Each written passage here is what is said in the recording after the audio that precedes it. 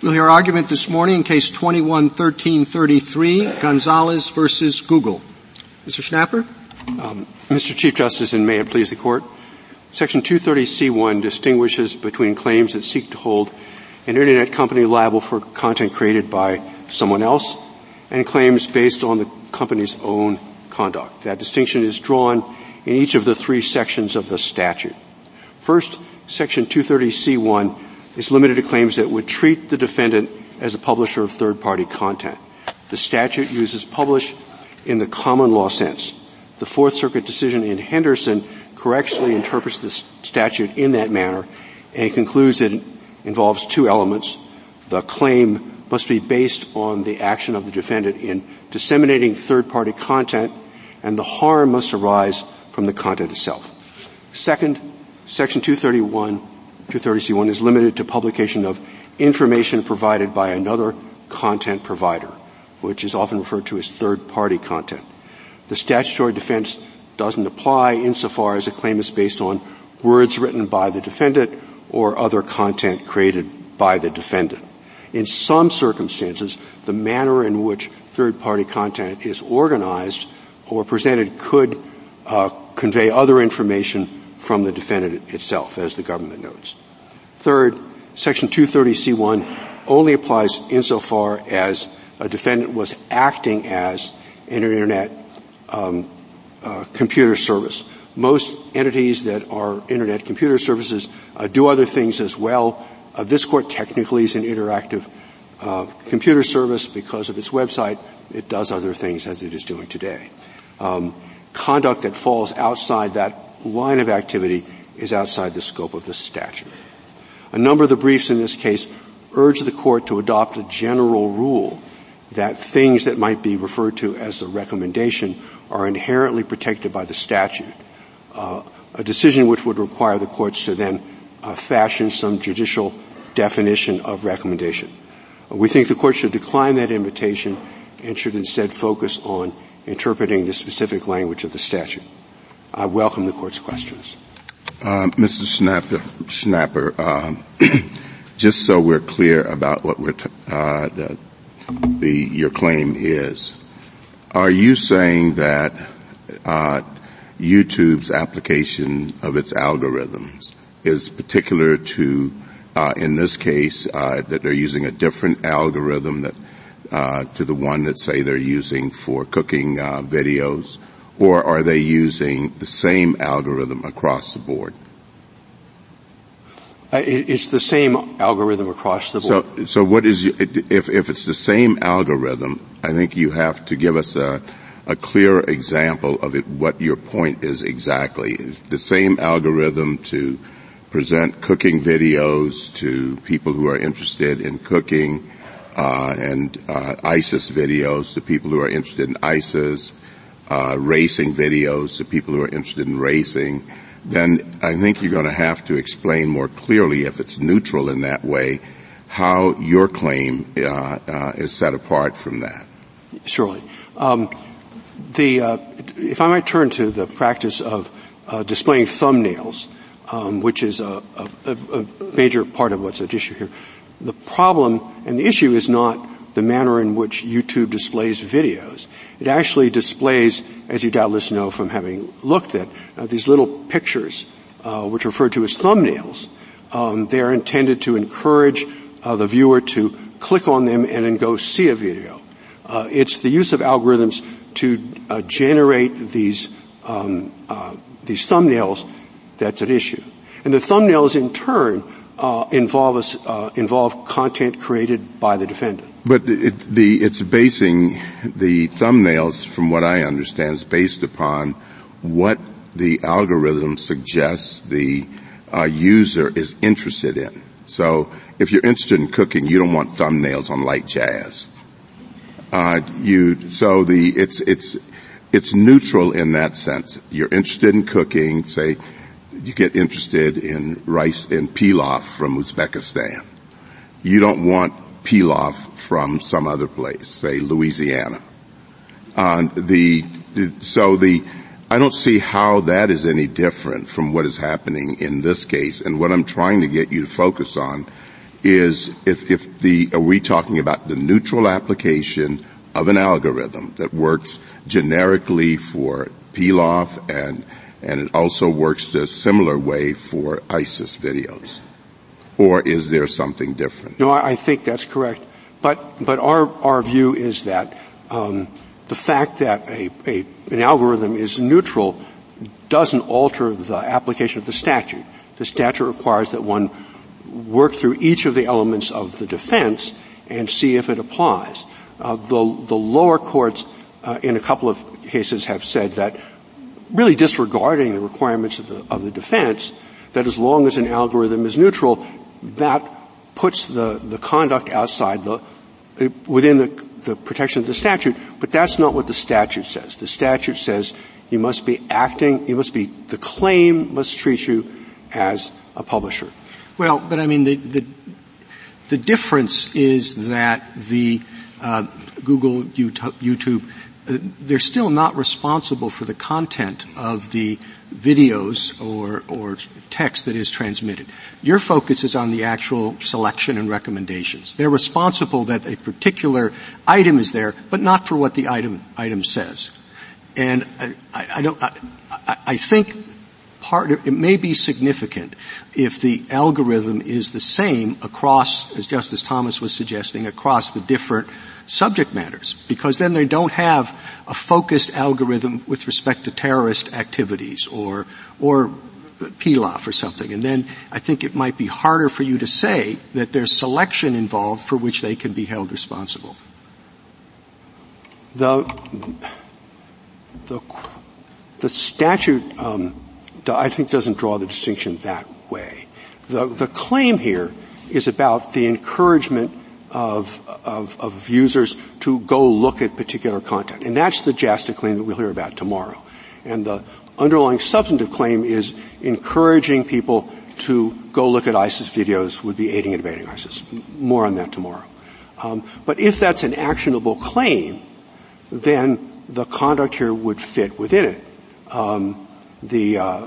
Because certain individuals would be shown these thumbnails, which would encourage them to go look at those videos. So I think you're right, Mr. Schnapper, that the statute doesn't make that distinction.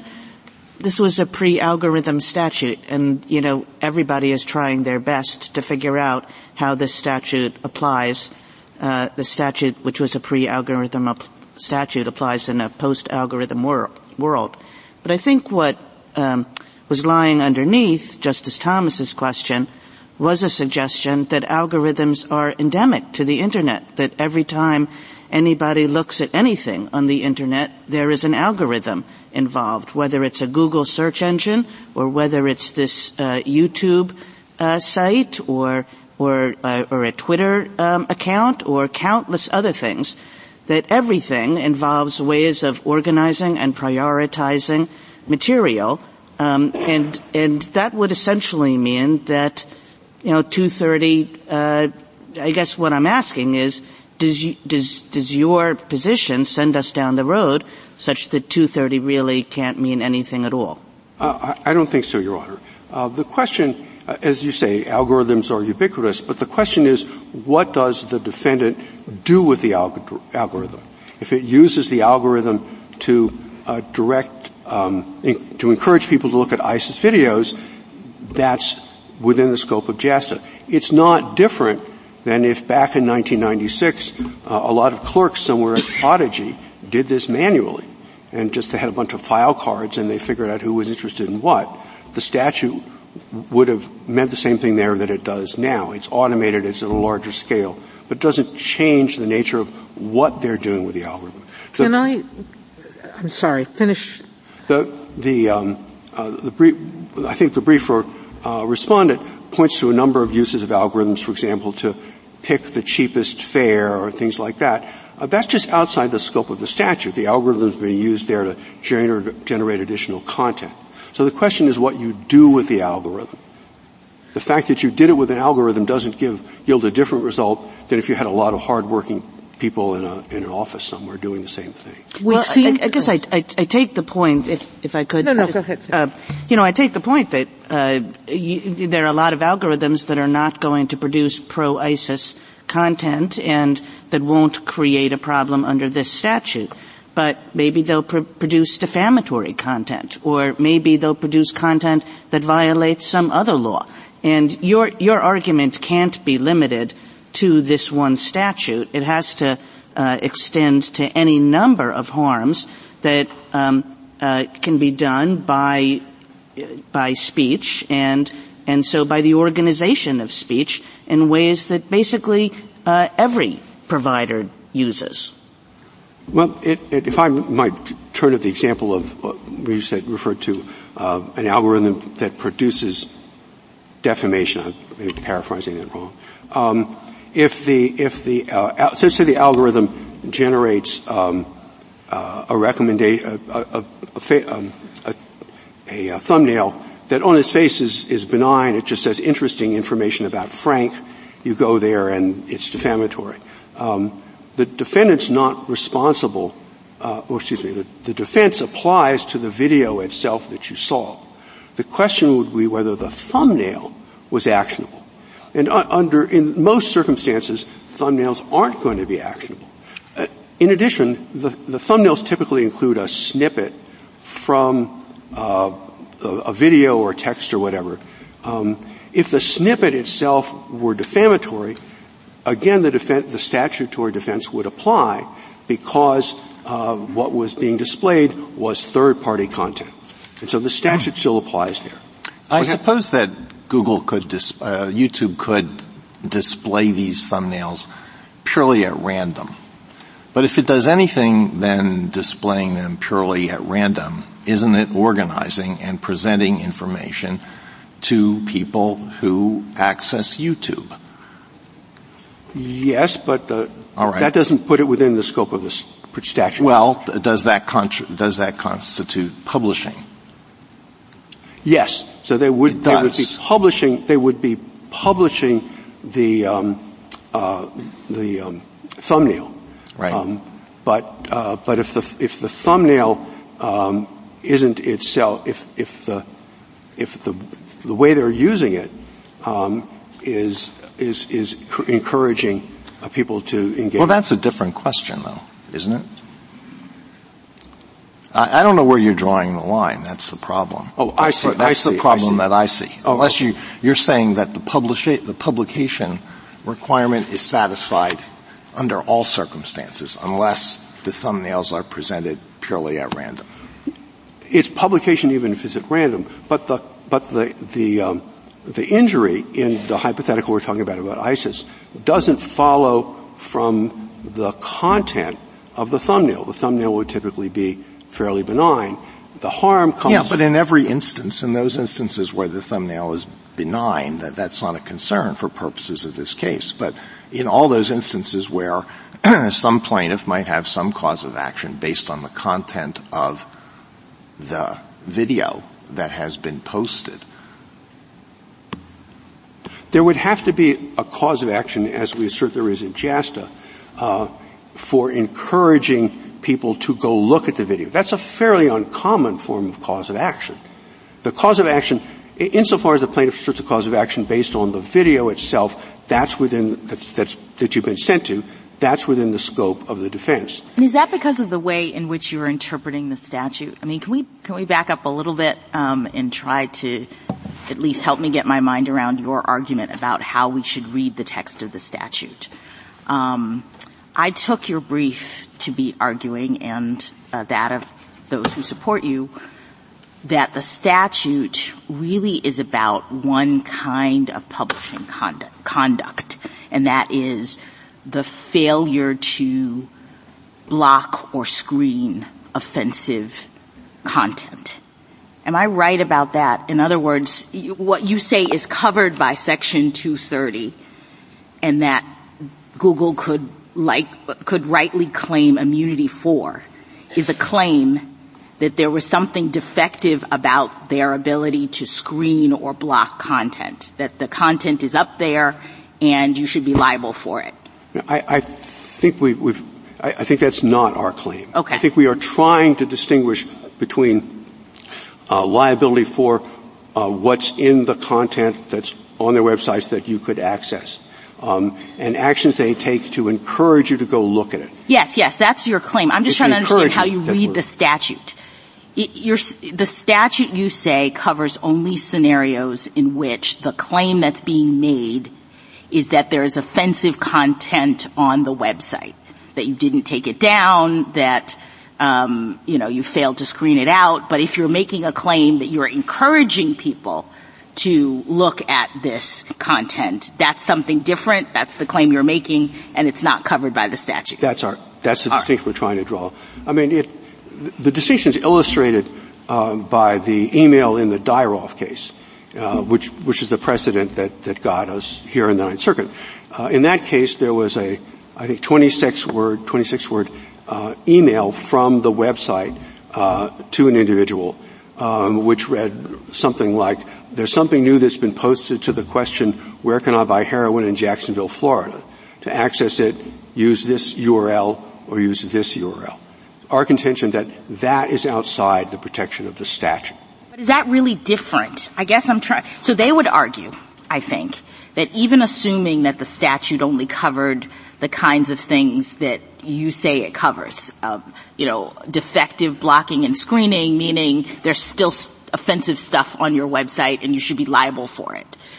I think they would say that to the extent your claim is talking about their algorithm that presents the information, it's really the same thing.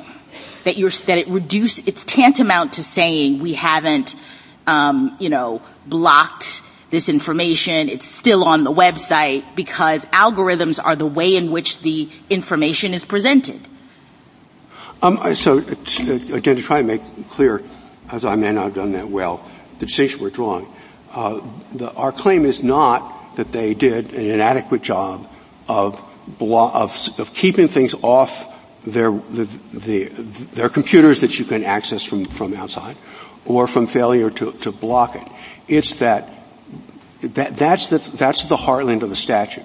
What we're saying is that insofar as they were encouraging people to go look at things, that's what's outside the protection of the statute. Not that the stuff was there. If they stopped recommending things tomorrow and all sorts of horrible stuff was on their website, as far as we read the statute, they're fine.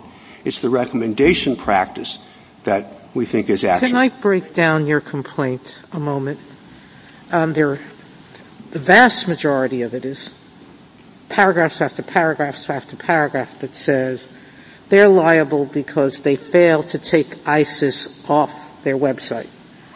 I think, as I'm listening to you today, you seem to have abandoned that and are saying they don't have to take it off their website. Am I correct about that? That's exactly right. That's the way we framed the question presented. We did not advance that claim. So you're abandoning that claim. So that can't be aiding and abetting. So I think I'm listening to you, and the only aiding and abetting that you're arguing is the recommendation, correct? That's correct. You're not arguing that some of these providers create chat rooms or put people together, users together. You're not claiming that that's part of what you're arguing about? The social networking, I want to call it. Well, that's not an issue in this case. It's in tomorrow's case. If I can be more specific, Facebook does that. Facebook recommends people, right, which is very difficult to find within the four walls of the statute. Google's created a lot of things, but so far. But you're not claiming that in this case. You're just focusing. No, this is about content. It's not about. This is about content, and I just want to focus your complaint so I understand it very clearly. You're saying the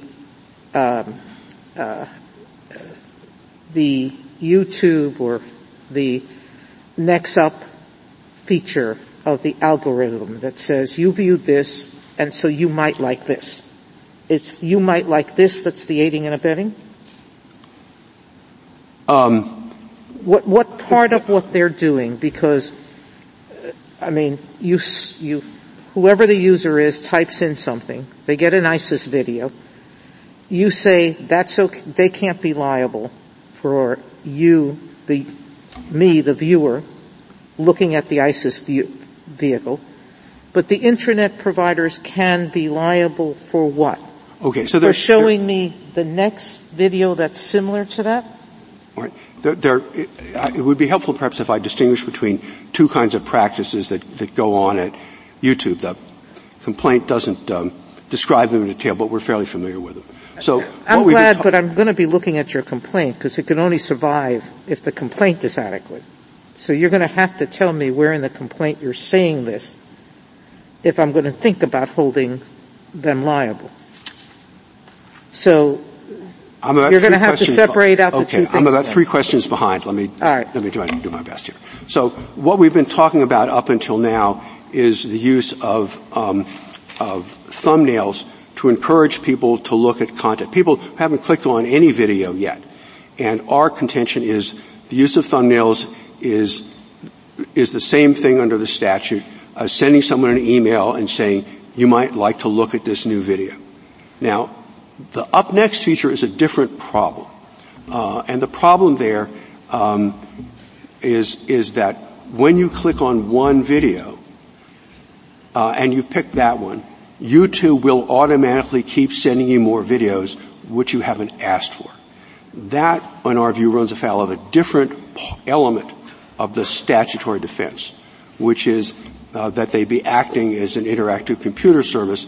And when they go beyond delivering to you what you've asked for, to start sending things you haven't asked for, our contention is they're no longer acting as an interactive so computer even service. If I accept that you're right, that sending you unrequested things that are similar to what you've viewed, whether it's a thumbnail or an email, how does that become aiding and abetting? I'm going back to Justice Thomas's question, okay, which is if they aren't purposely creating their algorithm in some way to feature ISIS videos, if they're, I can really see that an internet provider who was in cahoots with ISIS provided them with an algorithm that would take anybody in the world and find them for them and do recruiting of people by showing them other videos that will lead them to ISIS. That's an intentional act, and I could see 230 not going that far. I guess the question is, how do you get yourself from a neutral algorithm to an aiding and abetting? Right. An intent, knowledge. There has to be some intent to aid and abet. You have to have knowledge that you're doing this. Yes. So how do you get there? So if the algorithm recommends an ISIS video or it automatically plays it, that, as we'll see tomorrow, that by in itself isn't going to satisfy aiding and abetting. Aiding and abetting requires knowledge that it's happening. So the elements of the aiding and abetting claim, which we'll be talking about tomorrow, address the question you're asking. If this was teed up, if they didn't know it was happening, and the other elements of an aiding and abetting claim were present, they would not be liable for aiding and abetting. Thank you, counsel. Just one short question. Your friend on the other side presented an analogy that she thought would be helpful, which a bookseller that has a table with sports books on it, and somebody comes in and says, I'm looking for the book about Roger Maris, and the bookseller says, well, it's over there on the table with the other sports books. Isn't that analogous to what's happening here? You type in ISIS. I'm not sure where that gets us. It wouldn't be any different than. Well, we'll figure out where we get it. Gets us in a minute. I just want to know if you think that's a good analogy. I I'm a little concerned to know where it's taking me. It's an analogy of sorts. That's what we call questions. But at some point I'm gonna go, yes, but you still have to fit it within the four walls of the statute. Perhaps you could tell me what lies ahead. I think I could, sure, it's an analogy of sorts. But what lies ahead is I give up, Your Honor. Yes. Yeah. But no, what lies ahead is the idea that, you could look at that and say it's not, pitching something in particular to the person who's made the request. It is recognizing that it's a request about a particular subject matter, and it's there on the table, and they might want to look at that, or they may not want to look at it. But it's really just a 21st century version of what has taken place for a long time in many contexts, which when you ask a question, people are putting together a group of things, not necessarily precisely answering your question. If somebody says... Yes, no, all right. I think I know where we're going here. Insofar as, I go to YouTube and I say, show me a cat, it's more complicated than this, but tell me what cat videos you have, and they're responding to that. Sure, that's an easy case. They give you a bunch of cat videos. You don't have any complaint about something like that. In this case, if they put in something, say, show me ISIS videos, they would get a bunch of ISIS videos, and you don't have any objection to that, given the way the search was phrased. I have to answer that with precision. If I say, play for me an ISIS video, and they just directly play the video, then what they've done falls within the language of the statute. It's requested, it's purely third-party content, and I would trying to be holding them liable for displaying that content. But what actually has happened, and this is maybe analogous to what goes on to some extent at Twitter, where they might actually literally just show you the thing. But what's happening at YouTube is they're not doing that. I type in ISIS video, and they're going to be a catalog of thumbnails which they created. It's as if I went into the bookstore and said, I'm interested in sports books, and they said, we've got this catalog which we wrote of sports books we have here, and handed that to me. They created that content. And if you publish content you've created, you're not within the four walls of the statute. So but a lot depends on exactly things. Under your theory, they would not be liable for the content of the books. They'd be liable for the catalog? But providing the catalog. Okay, thank you. Justice Thomas, anything further? What if the YouTube, instead of automatically providing this list, which is it's hard for me because I don't see this I see these as suggestions and not really recommendations because they don't really comment on them. But what if you had to click on something like, for more like this, click here? Would that also be, as far as you're concerned, aiding and abetting? Or outside the statute? So you've played one video and they say click here to see another one. No, click here if you want suggestions for more like this. Suggestions are, depending how it happens. Let's say they say show me more thumbnails. It's outside the statute. And if I might come back to an earlier part of what's embedded in your question, we aren't asking the court to adopt a rule that's about recommendations versus suggestions. What we're arguing is that you take the normal standards in each of the elements and you apply it to what's going on. It doesn't matter if they're encouraging it. If in terms of aiding and abetting, someone comes to me and says, "What's al-Baghdadi's phone number? I'd like to call him," and I give him the phone number. I'm aiding and abetting, even if I don't say, "And I hope you'll join ISIS." Whether we label it a recommendation or not, on our view, is not the issue here. We tried to say that in our brief.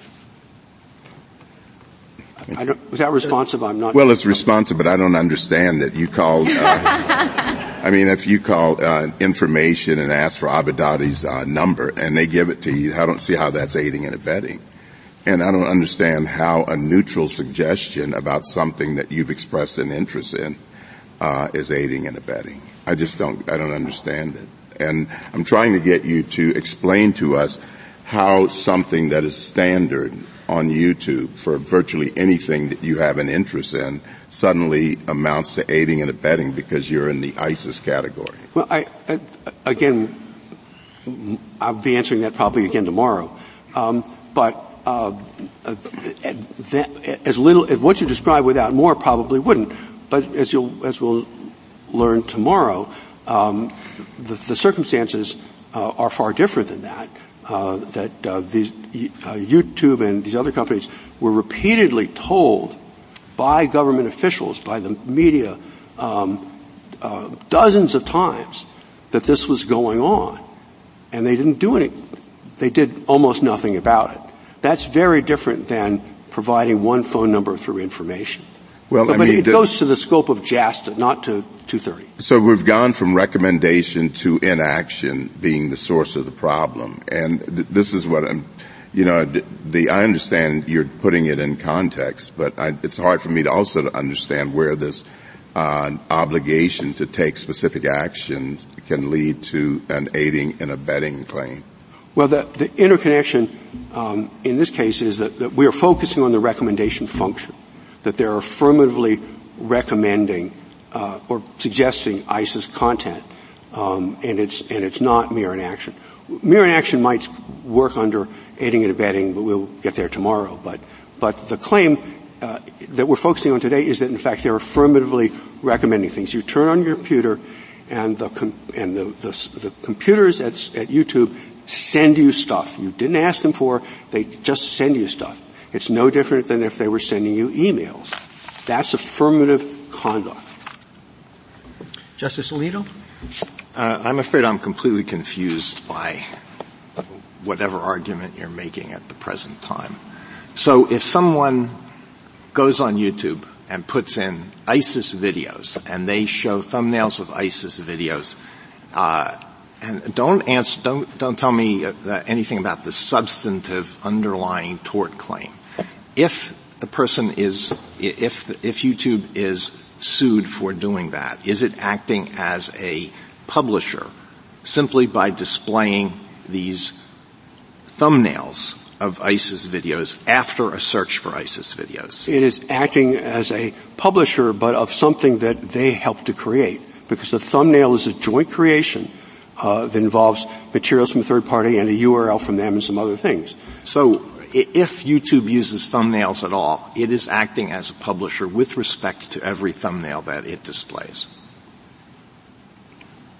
Yes. They're publishing the thumbnails, and the question is, are the thumbnails third-party content, or are they content they've created? And the problem is they are content. I mean, if that's your argument, then you're really arguing that the statute does not provide protection against a suit that is in substance based on the third-party provided content. No, we're basing I'm sorry, I don't mean to be sorry. Okay. The particular business model they have involves using these thumbnails, which are materials they've in part created, to operate. So they shouldn't use thumbnails at all. If they want protection in the statute, they shouldn't use thumbnails. That's the problem they have with the way the statute's written. So if I may give so is there any other way they could organize themselves without using thumbnails? I suppose if you typed in, I want ISIS videos, they could just put ISIS video 1, ISIS video 2, and so forth. That's the technical problem they have. Would that be acting as a publisher if they did that? Yes, but they'd be publishing third-party content, because the video itself is the content. But if I might respond to that. I have one final question. It's a technical question. It's probably better addressed to Ms. Blatt. Is it your contention that everybody who uses YouTube and searches for a video involving a particular subject will be automatically presented with thumbnails that are related to that regardless of that user's YouTube setting, preferences YouTube allows you to? I don't know. The practices are too varied. I don't know. But if you don't know if somebody uses YouTube, is there a function that allows them not to be presented with similar videos? I don't know. I mean, I've gone on video on YouTube, never seen that, but I wouldn't. Okay. The functions that are widely varied. But if I might make a broader point about the way you framed it. Well, I think you answered my question. Thank you. Justice Sotomayor? I do. This has gone further than I thought, or your position has gone further than I thought. No provider or user of an interactive computer service shall be treated as the publisher or speaker of any information provided by another information content provider. And I thought that you started by telling me if I put in ISIS and they just give me a download of information, the internet provider is not liable, correct? Under C1, I just read to you C1, correct? It depends what the information is they give you. If they give me you everything information they've created, they're not protected. So you are going to the extreme. Assume I don't think you're right. I think you're wrong. That if I put in a search and they give me materials that they believe answers my search, no matter how they organize it, that they're okay. Do you survive? Does your complaint survive if I believe 230 goes that far? So it depends on what materials they present you with. If all they presented you with, Twitter would maybe be a cleaner example, is materials created by third parties, what they published is third-party materials and they're good. If they present you with things that they wrote at the other extreme, then they're not protected because what they presented is not third-party content. So why do you think that thumbnails are, I type it in, they give me a thumbnail of everything they think answers my inquiry? The suggestion box. Yes. Why are they liable? Because a thumbnail is not exclusively third-party material. It's a joint operation, and it combines. If you look at the thumbnail, it'll have a picture, which comes from the third party. It has an embedded URL, which comes from the defendant, and it might have some information below the URL tells you where to find it, correct? Sorry? The URL tells you where to find it. It's a computer language that tells you this is where this is located. Yes, but it is information within the meaning of the statute. This is no different than an email which writes it out for you. If I don't accept your line, assume that you've lost on that width of that line. I gave you an example earlier of an internet provider working directly with ISIS and doing an algorithm that teaching them how to do an algorithm that will look for everybody who is just ISIS related. There's more a collusion in the creation than a neutral algorithm. How do I draw the line between not accepting your point about the thumbnails and going to the other extreme of active collusion? Because there has to be a line somewhere in between. It can't be merely because you're a computer person that you can create an algorithm that discriminates against people. You have no problem with that, right? The writing of the algorithm would probably constitute aiding and abetting. Exactly. If you write one that discriminated against people for a user, you're probably going to be liable. I'm not sure, as we describe it, it would fall outside the four walls of the defense. If you write an algorithm the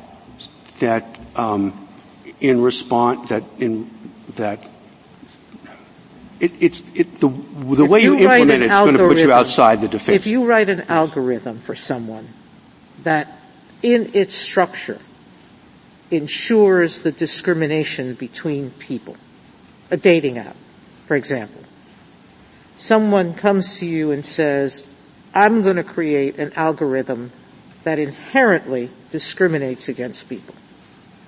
It won't match black people to white people, Asian people to Hispanics. It's going to discriminate. You would say that internet provider is discriminating, correct? What they did, the way the distinction played out would be important, though. They would, if they would have to fall outside of one of the elements of the claim. It's hard to do this in the abstract. Justice Kagan? Mr. Schnapper, can I give you three kinds of practices, and you tell me which gets 230 protection and which doesn't? So one is the YouTube practices that you're complaining of, and we know you think that does not get 230 protection. A second would be Facebook or Twitter or any entity that essentially prioritizes items. So you're on Facebook and certain items are prioritized on your news feed, or certain tweets are prioritized on your Twitter feed. All right? And that there's some algorithm that's doing that and that's amplifying certain messages rather than other messages on your feed. That's the second. And then the third is just a regular search engine. You put in a search and something comes back, and in some ways, that's one giant recommendation system. Here's the first item you should look at. Here's the second item you should look at. So, are all three of those not protected? Or what happens to my second and third? Are they protected or not protected? And if they are protected, what's the difference between them and your practices? Certainly. So let me start with the search engine. There's a lot of discussion in search engines, but there's not a specific provision in the statute that says search engines are protected. The question is, do they fit within the language of the statute? So if I ask a search engine for stories about John Doe, and it gives me a list, and if I click on one of them, it turns out to be defamatory, they're not liable because Well, they just gave it to you. It's the first thing. They've just prioritized it. They think it's really a great one to click on. There are multiple questions here. First, are they liable just because what you clicked on turned out to be defamatory? The answer we think is no. Secondly, what if the snippet that they took from the John Doe document said John Doe's a shoplifter? And the answer is they're not liable because they didn't write that. It's publishing third-party content. The third question is, could they be liable for the way they prioritize things? And the answer is, I think so. It's going to depend what happened. And the example, So even all the way to the straight search engine, that they could be liable for their prioritization system. Yes, there was Okay. If I might continue. I appreciate go ahead. I'm sorry. Those are the facts, which led the European Union to fine Google 2.3 billion euros because they used prioritization to wipe out competition. Okay, so things that we're selling. Yeah, so I don't think that a court did it over there. And I think that's my concern, is I can imagine a world where you're right that none of this stuff gets protection. And, every other industry has to internalize the costs of its conduct. Why is it that the tech industry gets a pass? A little bit unclear. On the other hand, we're a court. We really don't know about these things. These are not like the 9 greatest experts on the Internet.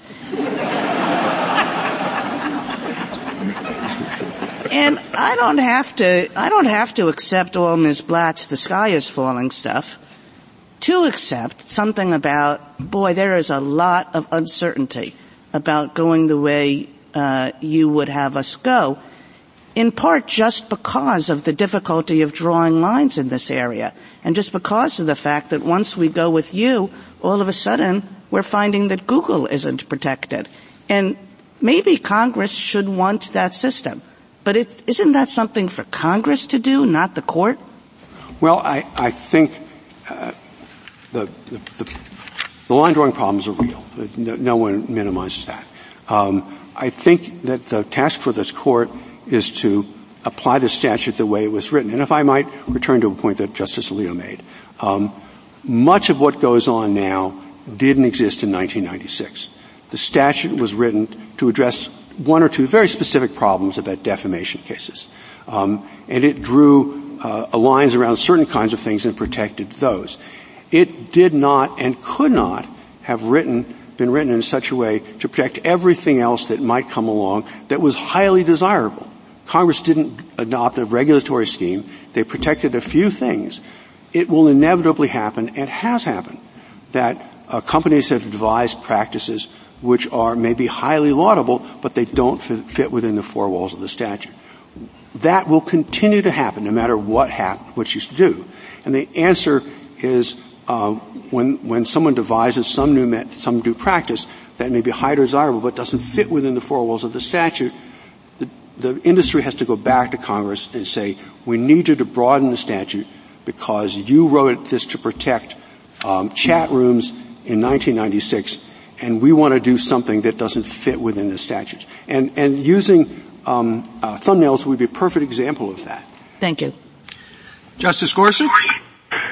Mr. Schnapper, I just want to make sure I understand, as you say, the statutory language and how this case fits with it. And if we could start with Section 230F4, which defines the term access software provider. It includes, among other things, picking, choosing, analyzing, or digesting content. And we might, in another world, in our First Amendment jurisprudence, think of picking and choosing, analyzing, or digesting content as content providing, but the statute seems to suggest that's not what it is. It's something different in this context, in this statutory context, and it's protected. You agree with that? No. And if I might explain why. Briefly. Do my best.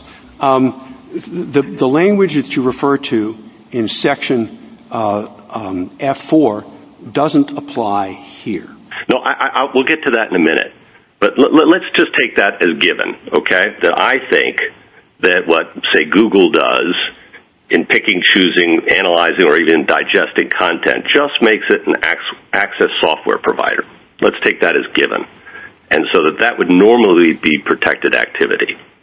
But F3 carves out a scenario where you become a content provider, and that's something different, in my mind, to picking, choosing, analyzing, or digesting content. Okay, let's just take those two premises as given. Okay. All right?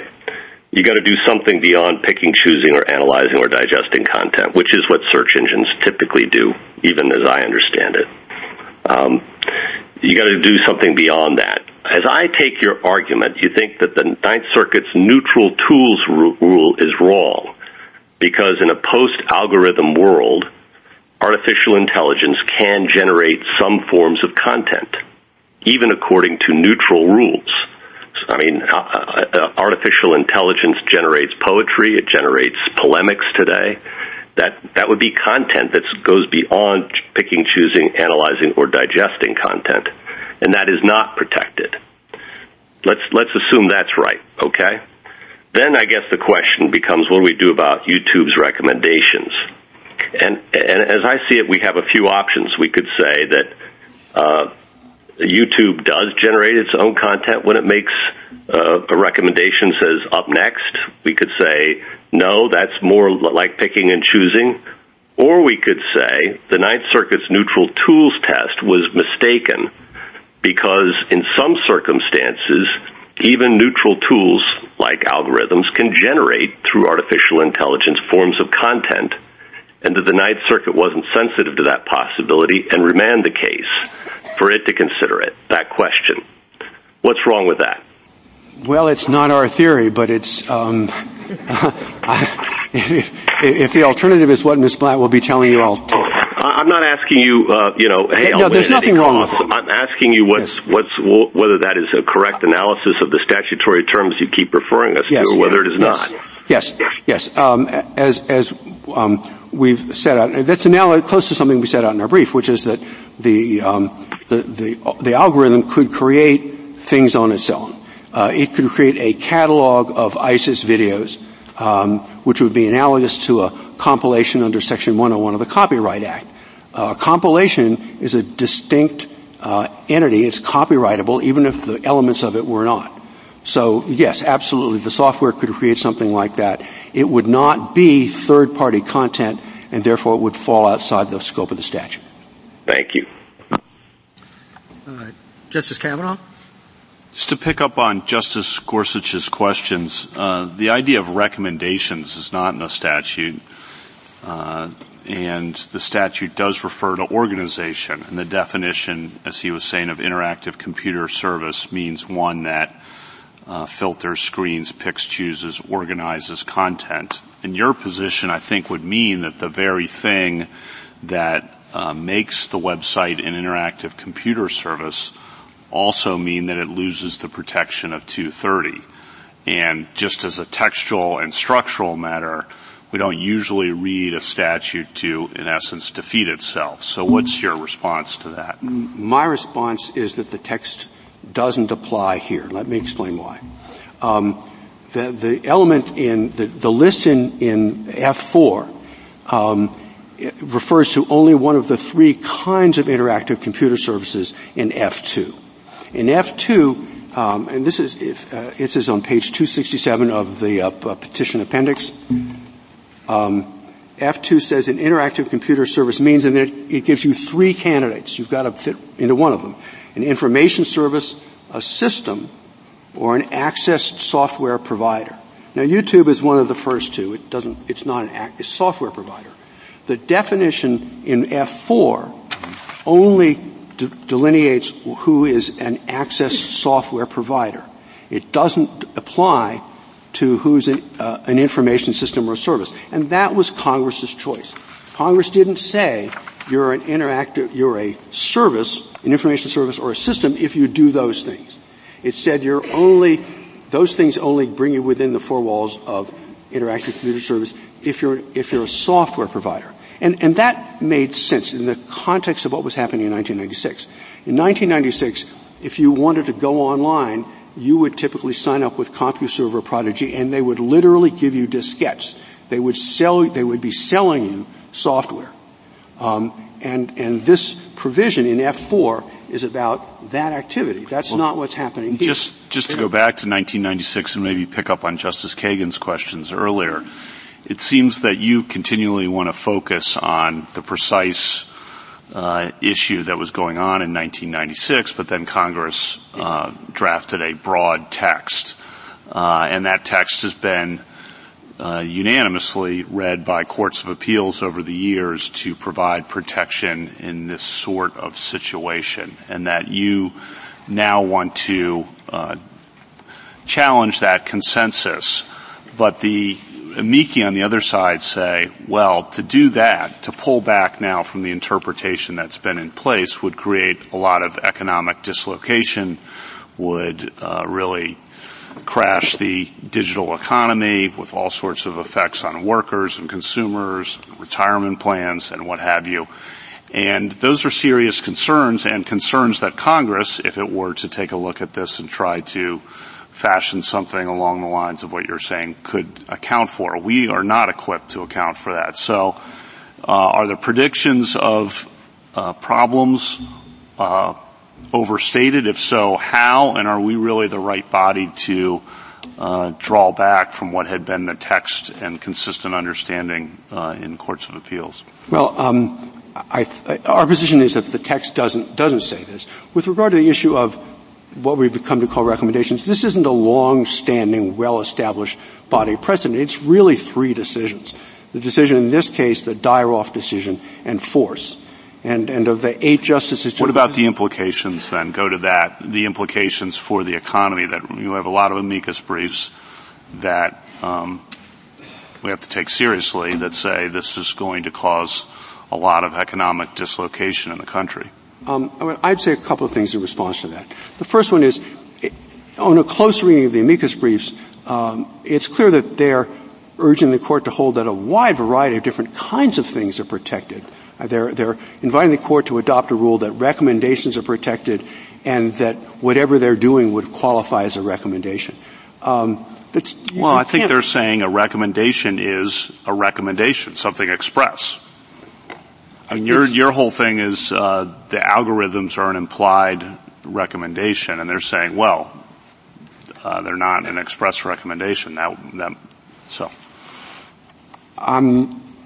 But in any event, why don't we focus on the question? Do you challenge the basic point? Yes, and if so, we do on a couple of grounds. One of them is that I'm not sure all these briefs are distinguishing, as we have today, between liability because of the content of third-party materials and the recommendation function itself.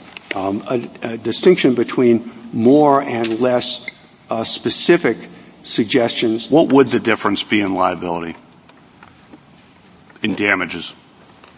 I'm sorry, between which two things? The third-party content and the recommendation. Well, most of the time, the recommendations... Like, how would the money at the end of the day differ if you are successful?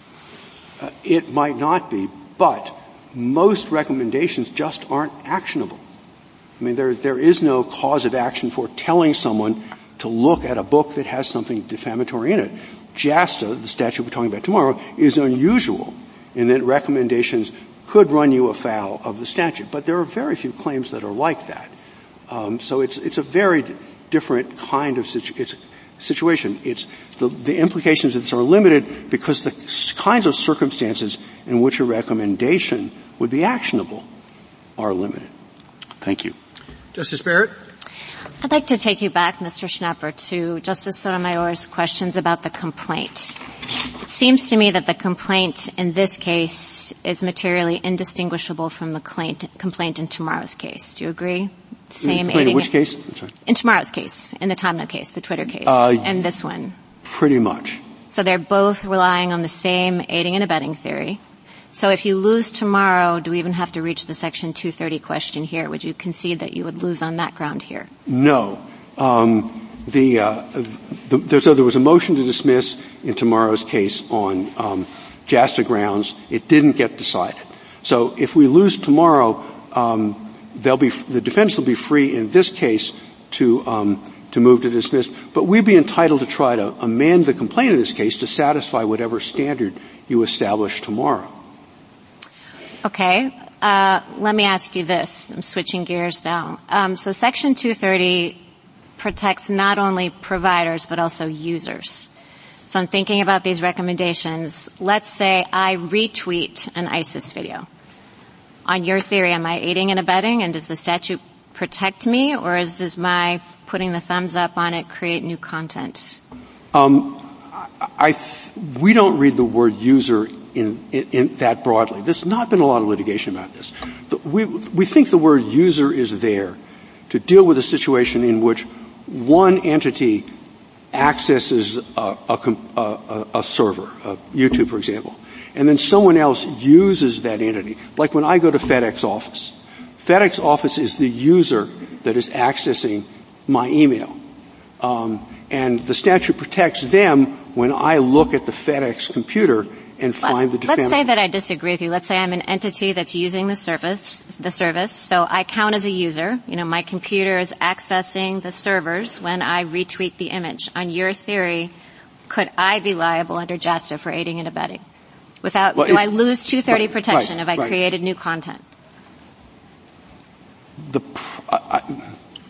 Whether it's enough for JASTA is a separate question. Okay, right. The question is it outside 230? Is it outside of 230? And our view is the statute doesn't mean anyone who's a user who conveys third-party libel is protected. Let's say that you read a book and it says John Doe is a shoplifter, and you send an email that says John Doe is a shoplifter, you're using the internet. You're using the email system. But nobody thinks that Section 230 is a blanket exemption for defamation on the website as long as you're quoting somebody else. Retweeting is a very automatic way of doing it. But if you start down that road, you'd end up having to hold that any time I send a defamatory email, I'm protected as long as I'm quoting somebody else. I don't think anybody... I guess I don't understand. I guess I don't understand logically why your argument wouldn't mean that I was creating new content if I retweeted or if I liked it or if I said, check this out. Why wouldn't that? You would be, but I'm advancing an argument that gets to the same place, which is you're not a user within the meaning of the statute just because you go on email or YouTube or Let's Twitter. say I disagree with you. Let's say that I think you're a user of Twitter. If you go on Twitter and you're using Twitter and you retweet or you like or you say, check this out. On your theory, I'm not protected by Section 230. Yeah, that's content you've created. That's content I've created. Okay. And on the content creation point, let's imagine it seems like you're putting a whole lot of weight on the fact that these are thumbnails, and so it's something that YouTube separately creates. Yes. What if they just screenshot? They just screenshot the ISIS thing. They don't do the thumbnail. Then that's pure third-party content. That's pure so this is just about how YouTube set it up. That's correct in this context. And it gets back to the conversation we were having earlier about that this is a new technology that didn't exist in 1996, and rather than ask Congress to write the statute to cover it, they just went ahead and did it. Okay, and last question. Turning to the statutory text, so it seems to me some of the briefs in this case are focusing on what it means to treat someone as a publisher, treat an entity as a publisher. You're not really focusing on that and the traditional editorial functions argument. I mean, you're really focusing on the content provider argument. Correct? No. Well, we've advanced views as to each element of the claim. But today you've really been honing in on this. Are you actually creating content or just presenting third-party content? Well, I've been answering. That's where the questions have taken us. But our view would be that you're not being treated as a publisher of the video just because you published the thumbnail. Okay. Thank you. You're not being harmed by the thumbnail. Thank you. Justice Jackson? So I guess I'm thoroughly confused, but let me try to understand what your argument is. And I think that the confusion that I'm feeling is arising from the possibility that we're talking about two different concepts and conflating them in a way.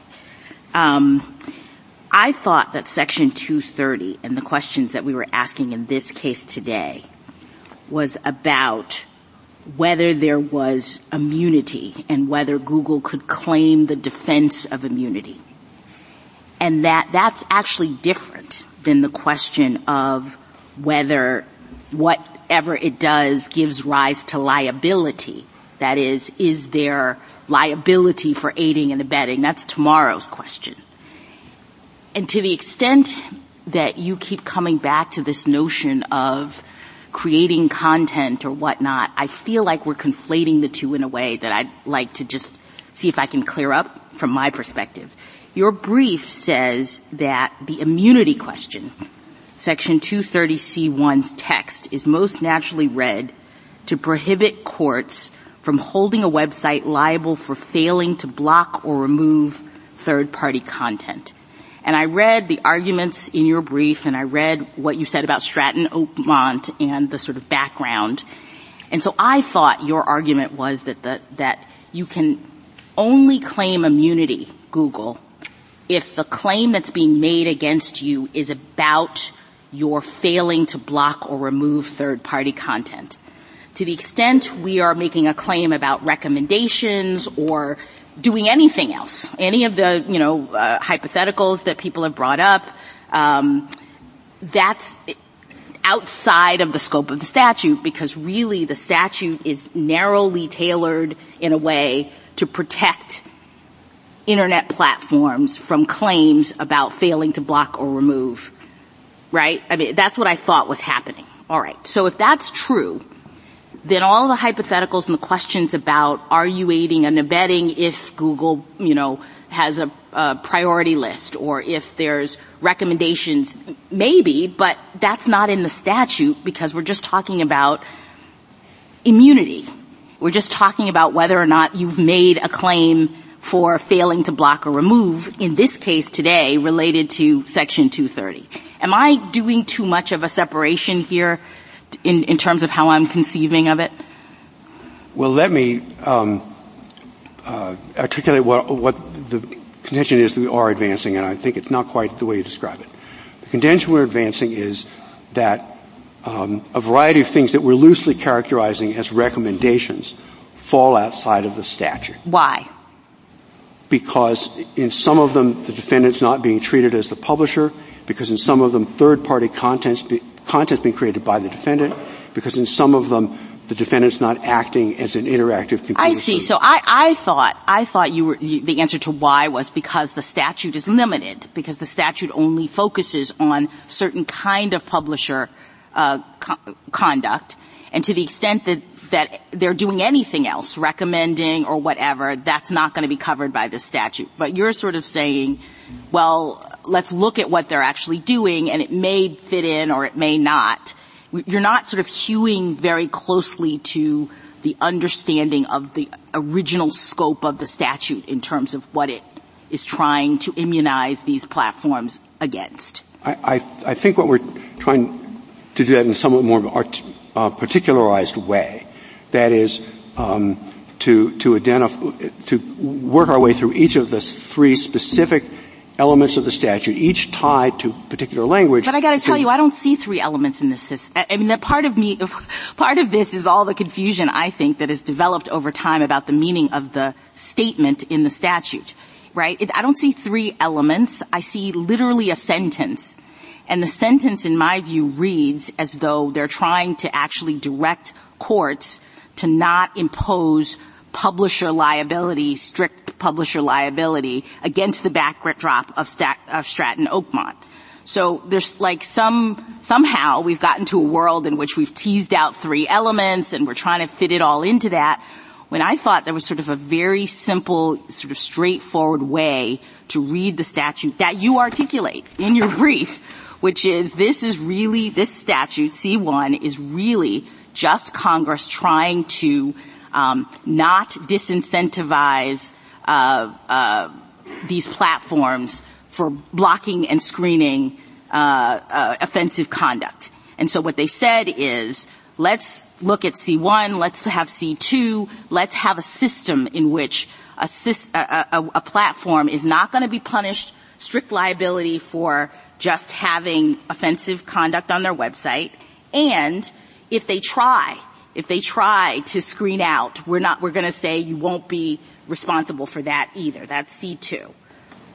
But it really doesn't speak to whether you do a recommendation or whether you have an algorithm that does priorities or any of these other things. That's how I thought that at least I was looking at the statute in light of its purposes and history and Stratton Oakmont and all of that, in which case I think you would win unless your recommendations argument really is just the same thing as saying they're hosting ISIS videos on their website. Well, I think we do have to be drawing that distinction. But with regard to your question about the three elements, the text does take you there. It says, if you track the briefs, probably of either side, we're arguing about the meaning of treat as a publisher because that's the first couple of words of the statute. Then we're arguing about did they create the content because publisher has to be of information provided by another content provider. So we have to parse out the meaning of that. And then it refers to the defendant as an interactive computer service, and we have to parse out the meaning of, well, what does that mean? So we are forced to, the language of the statute has those three components. And although the overall purpose, I think, as you described it, the language is more complex and particularized. Thank you. Thank you, counsel. Mr. Stewart. Thank you, Mr. Chief Justice, and may it please the Court. I'd like to begin by addressing the Roger Maris hypothetical because I think it illustrates our position and the limits on our position. Imagine in a particular state there was an unusually protective law that said no bookseller shall be held liable on any theory for the content of any book that it sells. And then the scenario that the Chief Justice described occurred. The person was asked, where's the Roger Maris book? And said, it's over on that table with the other sports books. Now, if the bookseller was sued for making that statement, our position would be there's no way textually that the immunity statute would apply. This is a statement about the book, not the contents of the book. Now, the statement, the book is over there, is so obviously innocuous that it might seem like pedantry to quibble about should the dismissal of the suit be based on immunity or for failure to state a claim. But a court in thinking about the possibility of harder cases down the road, should distinguish carefully between liability for the content itself, liability for statements about the content. And the one other thing I would say is, if the consequence of saying it's over there was that the bookseller lost its immunity for the content of the book, that would be a big deal. But our position on 230C1 is nothing like that. Our position is that the Internet service provider can be sued for its own organizational choices, but the fact that it makes organizational choices doesn't deprive it of the protection it receives for liability based on the third-party content. I welcome the Court's questions. Well, I'm still confused, but what if the bookseller said it's over there on the table with the other trustworthy books?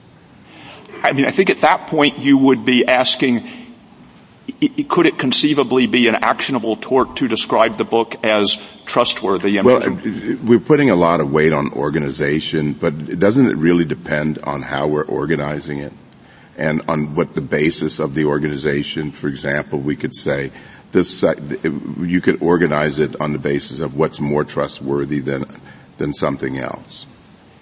I think that might matter with respect to whether there was substantive liability under the underlying cause of action. It shouldn't matter for purposes either of the hypothetical immunity statute I described, which focuses exclusively on the contents of the books, or for 230C1. Now, Mr. Schnapper said in a colloquy earlier that he thought the allegations in his complaint are basically the same as those in the Twitter complaint. And the government is arguing in Twitter that those allegations are not sufficient to state a claim under the Anti-Terrorism Act. So our interest in 230C1 is not in allowing this particular suit to go forward. It is in preserving the distinction between protection for the underlying content and protection for the platform's own choices.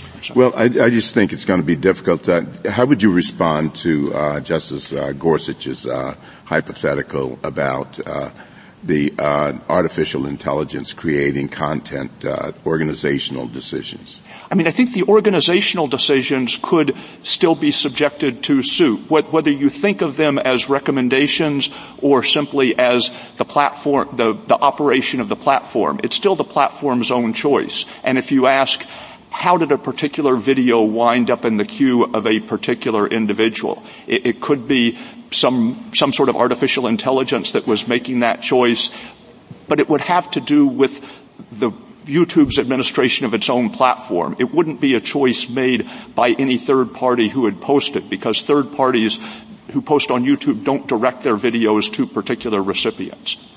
And I do want to emphasize this theory, this rationale applies even in the most mundane circumstances. For instance, if you do a Google search on the name for a famous person and you misspell the name slightly, you still get lots of content about that person. Google knows that it's smarter than we are, and it knows that more about what we want than the literal terms of our search might suggest. I went to the court's website and used the docket search function and typed in Google and left off the final E, and I got a message that said no items found. In order to call up the docket for this case, you have to spell Google exactly right. Now, the choice between those two modes of operating the platform, it's extraordinarily unlikely, almost inconceivable that it could ever give rise to legal liability. But those are choices made by the platforms themselves. They are not choices made by any third party.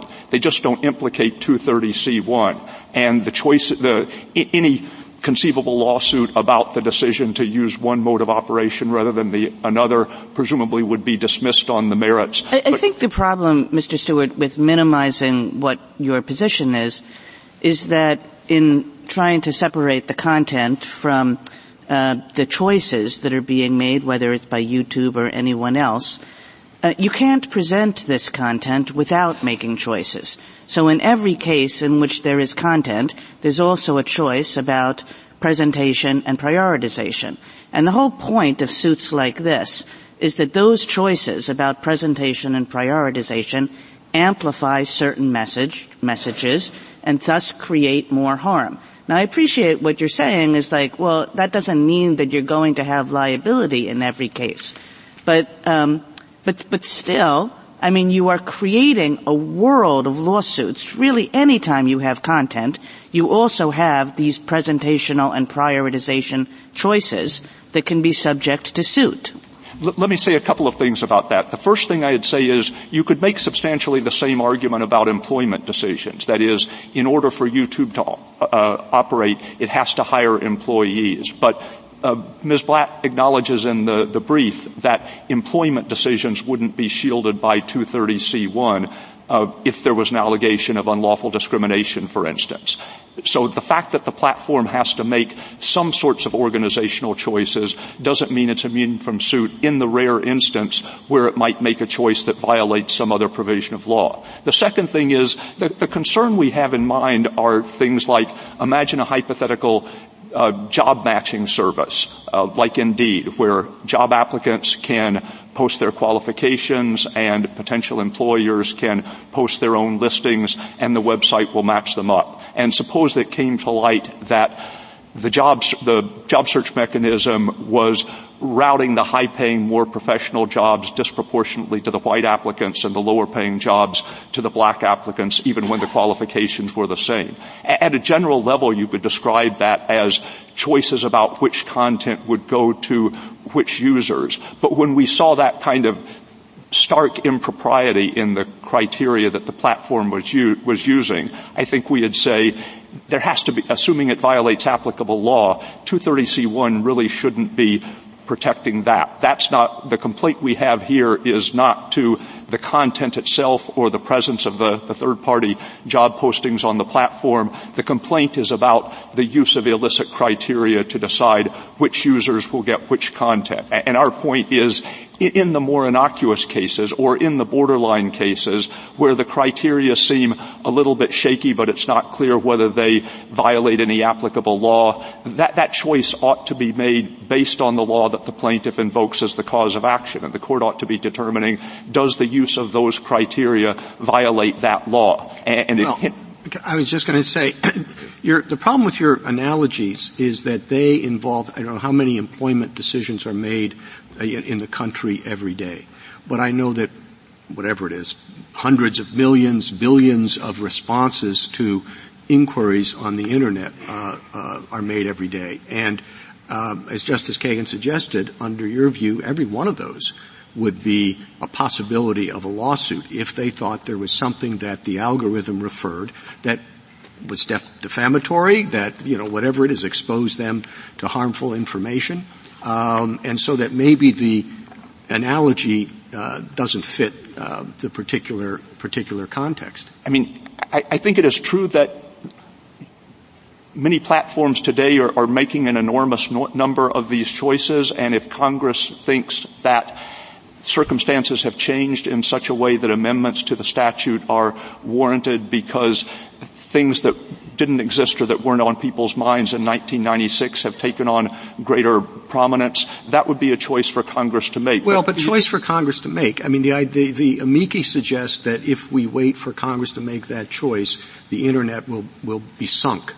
And so maybe that's not as a persuasive outcome as it might seem in other cases. I think the main thing I would say is most of the amici that are making that projection are making it based on a misunderstanding of our position. Namely, they are misunderstanding our position to be that once YouTube recommends a video or once YouTube sends a video to a particular user without the user requesting it, that YouTube is liable for any impropriety in the content of the video itself. And that's not our position. Our position is that YouTube's own conduct falls outside of 230C1. It's unlikely in very many instances to give rise to actual liability. Why not? Why wouldn't it be liable? Explain that.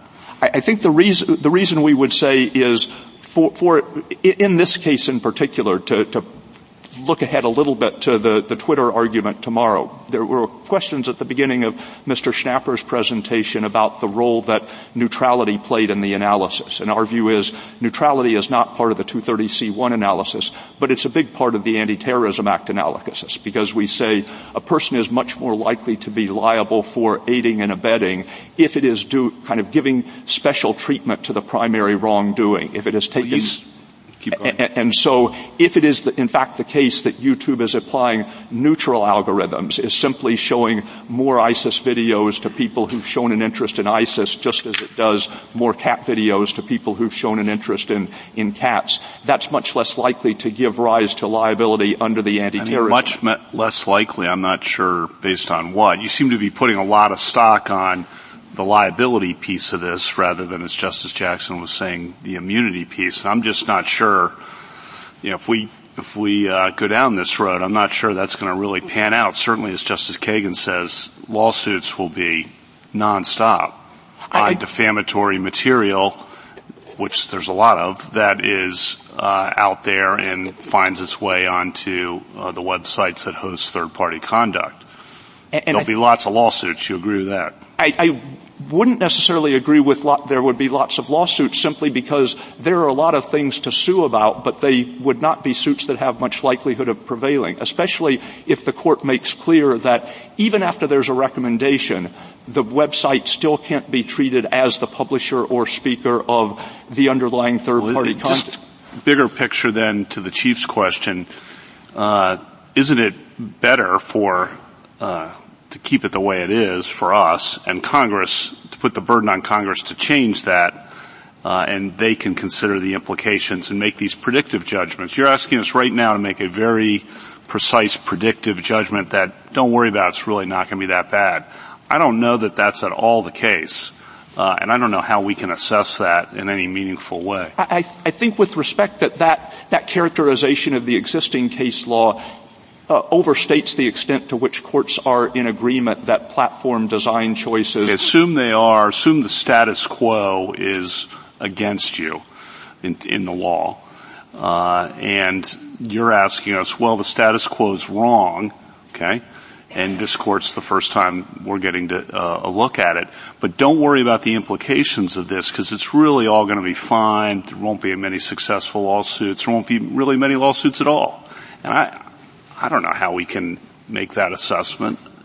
I think if the court thought that kind of the interpretive question, looking at the plain language of the statute, was on a knife's edge, it was an authentically close call, then yes, the court could, and the court perceived the existing case law to be basically uniform. The court could give some weight to the interest in stability, but I think for us, neither of those things is true. Sorry, please finish. I was going to say the statutory text really is not.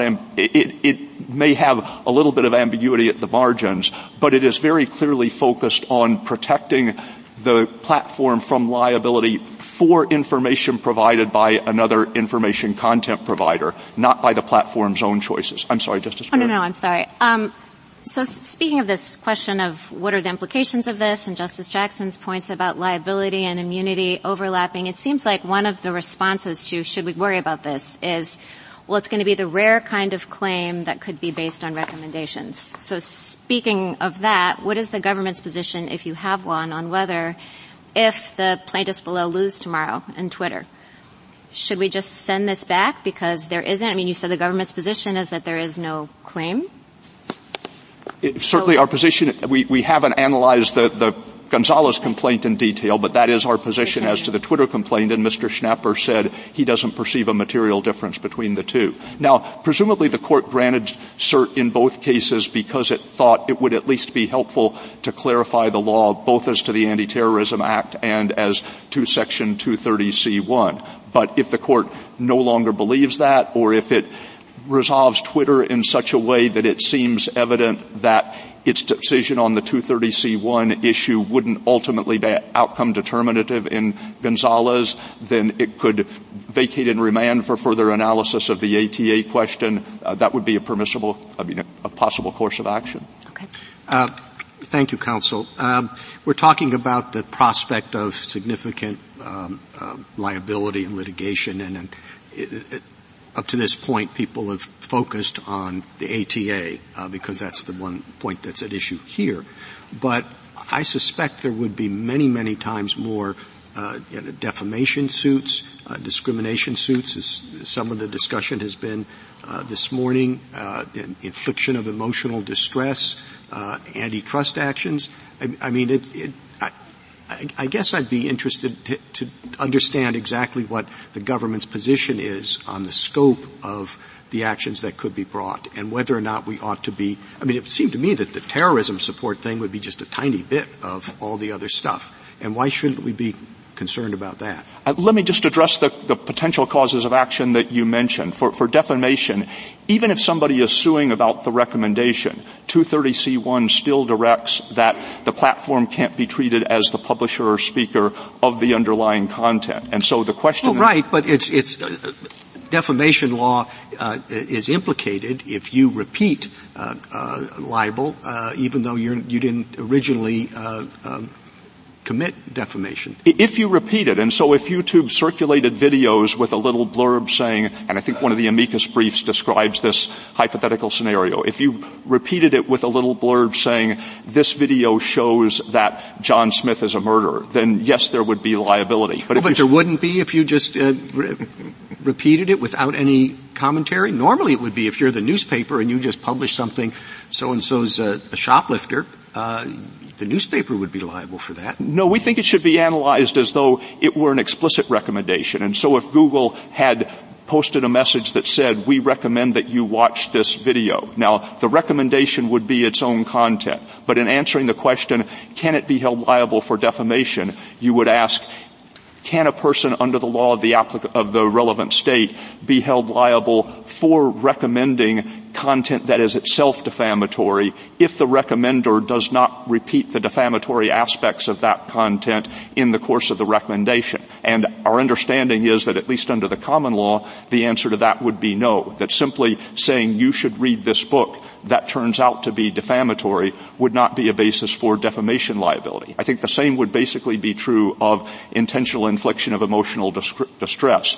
That is, unless you could show that the platform was acting with the intent to cause emotional distress by circulating the video, there would be no liability. And the fact that the third-party poster may have met the elements of that offense wouldn't carry the day. With respect to antitrust, if you had a claim that a particular search engine had configured its results in such a way as to boost its own products or to diminish the search results for products of the competitor, and if that were found to be a viable claim under the antitrust laws, there would be no reason to insulate the provider from liability for that. That's a broad overview of a lot of different areas of law, but certainly the law is not established the way you're suggesting, I think, in any of those areas. But I guess the question is, what did Congress intend to do, or what did it do when it passed this statute? And Congress didn't create anything that was even resembled an all purposes of immunity for anything it might do in the course of its functions. It focused very precisely on information provided by another information content provider. Thank you. Justice Thomas? Justice Alito? In the government's view, are there any circumstances in which an Internet service provider could be sued for defamatory content in a video that it provides? Third-party video. I think the only, given our understanding of the common law, I think the only way that would happen is if the third-party provider, in circulating the video, added its own comment that incorporated the defamatory gist of the allegations. And as the Chief Justice was pointing out, it is true that under common law, if you repeat somebody else's defamatory statement but say what it is, that you can be held liable for that. I mean, imagine the most terribly defamatory videos. So suppose the competitor of a restaurant posts a video saying that this rival restaurant suffers from all sorts of health problems. It creates a fake video showing rats running around in the kitchen. It says that the chef has some highly communicable disease and so forth.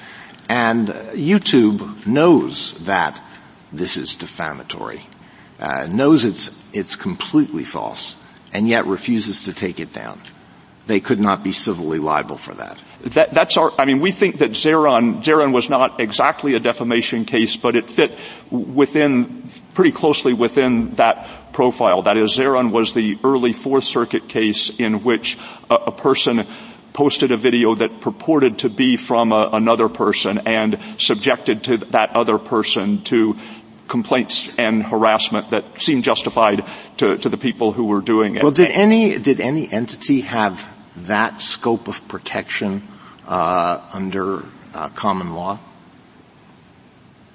No, I don't believe so. And that was the point of C1. The point of C1 was to say, well, it was at least to shield internet service providers from liability, based on their status as a publisher.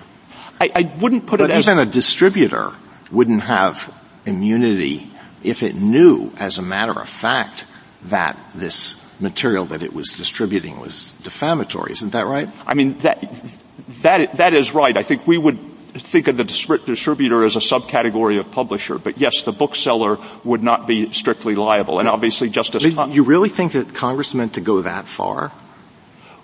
We do, but obviously that is...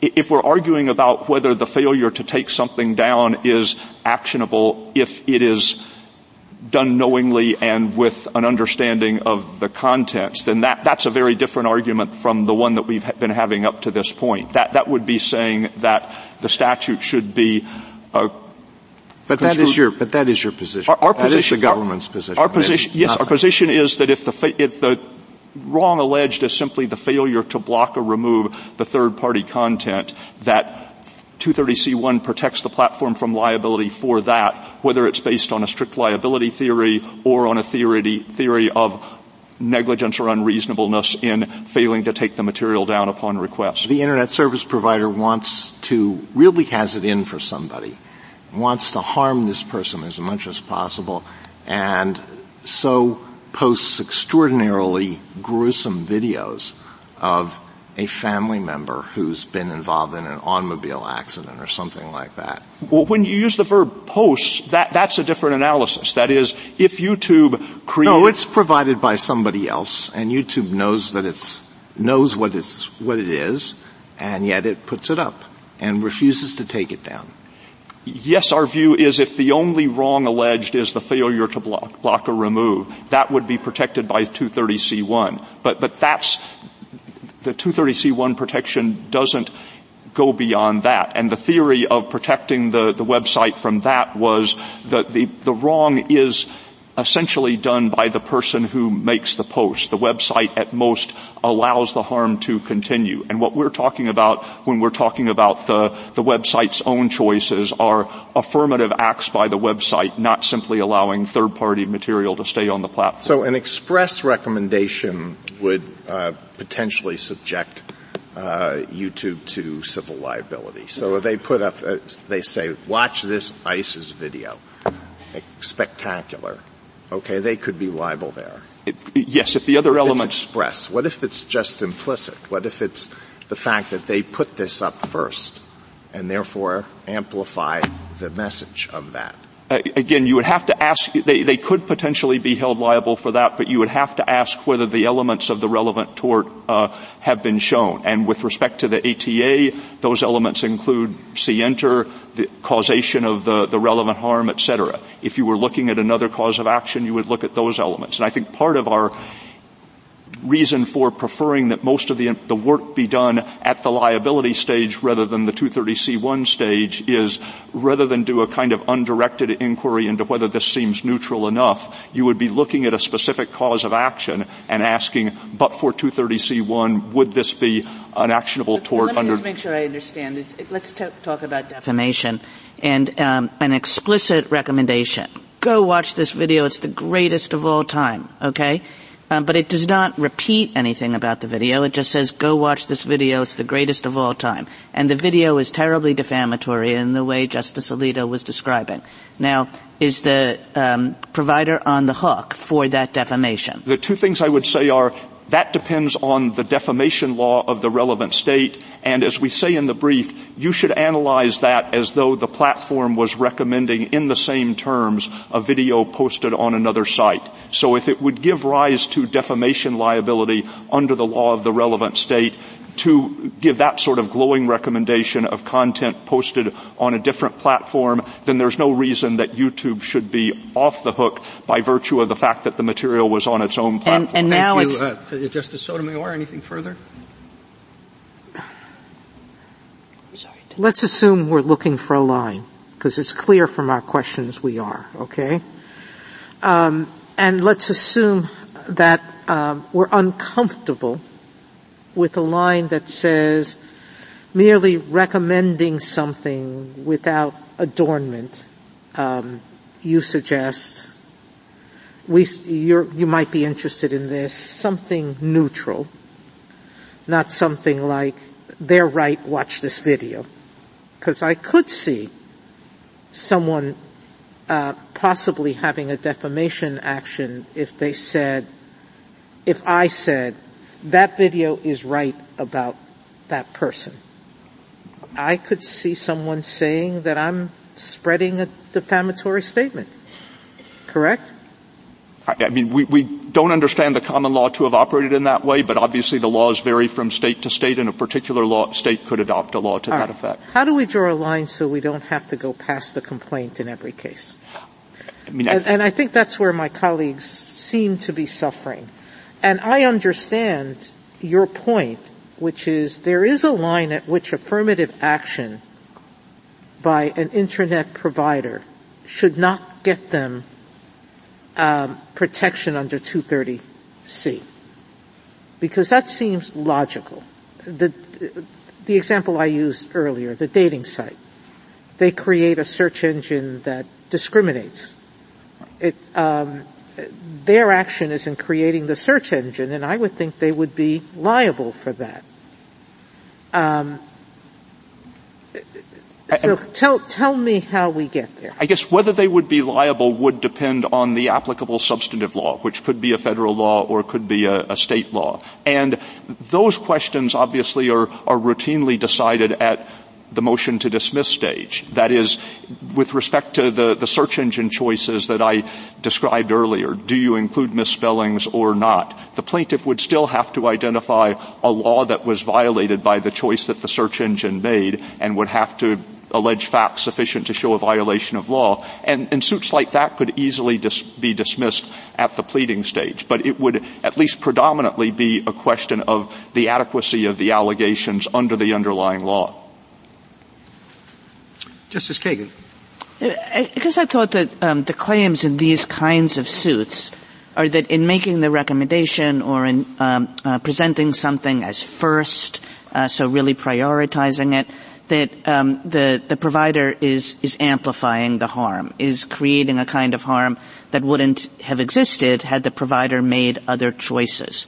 Are you saying that is something that could lead to liability or is not? I think it is something that could lead to liability, but again, you'd have to establish the elements of the substantive law. And so kind of the hypothetical we're concerned with, and the hypothetical that I think would come out what in our view is the wrong way under respondents' theory, is imagine a particular platform had been systematically promoting third-party ISIS videos, promoting in the sense of putting them at the top of people's queues, not of adding their own messages, in order to enlist support for ISIS. If that was the motivation, and you could show the right causal link to a particular act of international terrorism, then that could give rise to liability under the ATA. And you're not saying that the motivation matters for 230. You're saying that the motivation matters with respect to the liability question down the road, right? Exactly. Justice Gorsuch? Mr. Stewart, I just, again, kind of want to make sure I understand your argument. And so I'm going to ask you a question similar to I asked Mr. Schnapper, which is, the Ninth Circuit held that any information a company provides using neutral tools is protected under 230. That's at 34A of the petition. And your argument is that this neutral tools test isn't in the statute. what is in the statute is a distinction, on the one hand, between interactive computer service and access software providers, and on the other hand, content providers. And when we look at that, the access software provider is protected for picking, choosing, analyzing, or even digesting content. So 230 protects an access software provider, an interactive computer service provider, who does any of those things, whether using a neutral tool or not. They can order, they can pick, they can choose, they can analyze, they can digest however they wish, and they're protected, even though those editorial functions we might well think of as some form of content in our First Amendment jurisprudence, but here they're shielded by 230. And then your argument, I think, goes that none of that means that they're protected for content generated beyond those functions. And it doesn't matter whether that content is generated by neutral rules or not. That content is actionable. And one can think of content generated by neutral rules, for example, by artificial intelligence. And another problem also is that it begs the question what a neutral rule is. Is an algorithm always neutral? Don't many of them seek to profit maximize or promote their own products? Some might even prefer one point of view over another. And because the Ninth Circuit applied the wrong test, this neutral tools test rather than the content test, we should remand the case for reconsideration under the appropriate standard.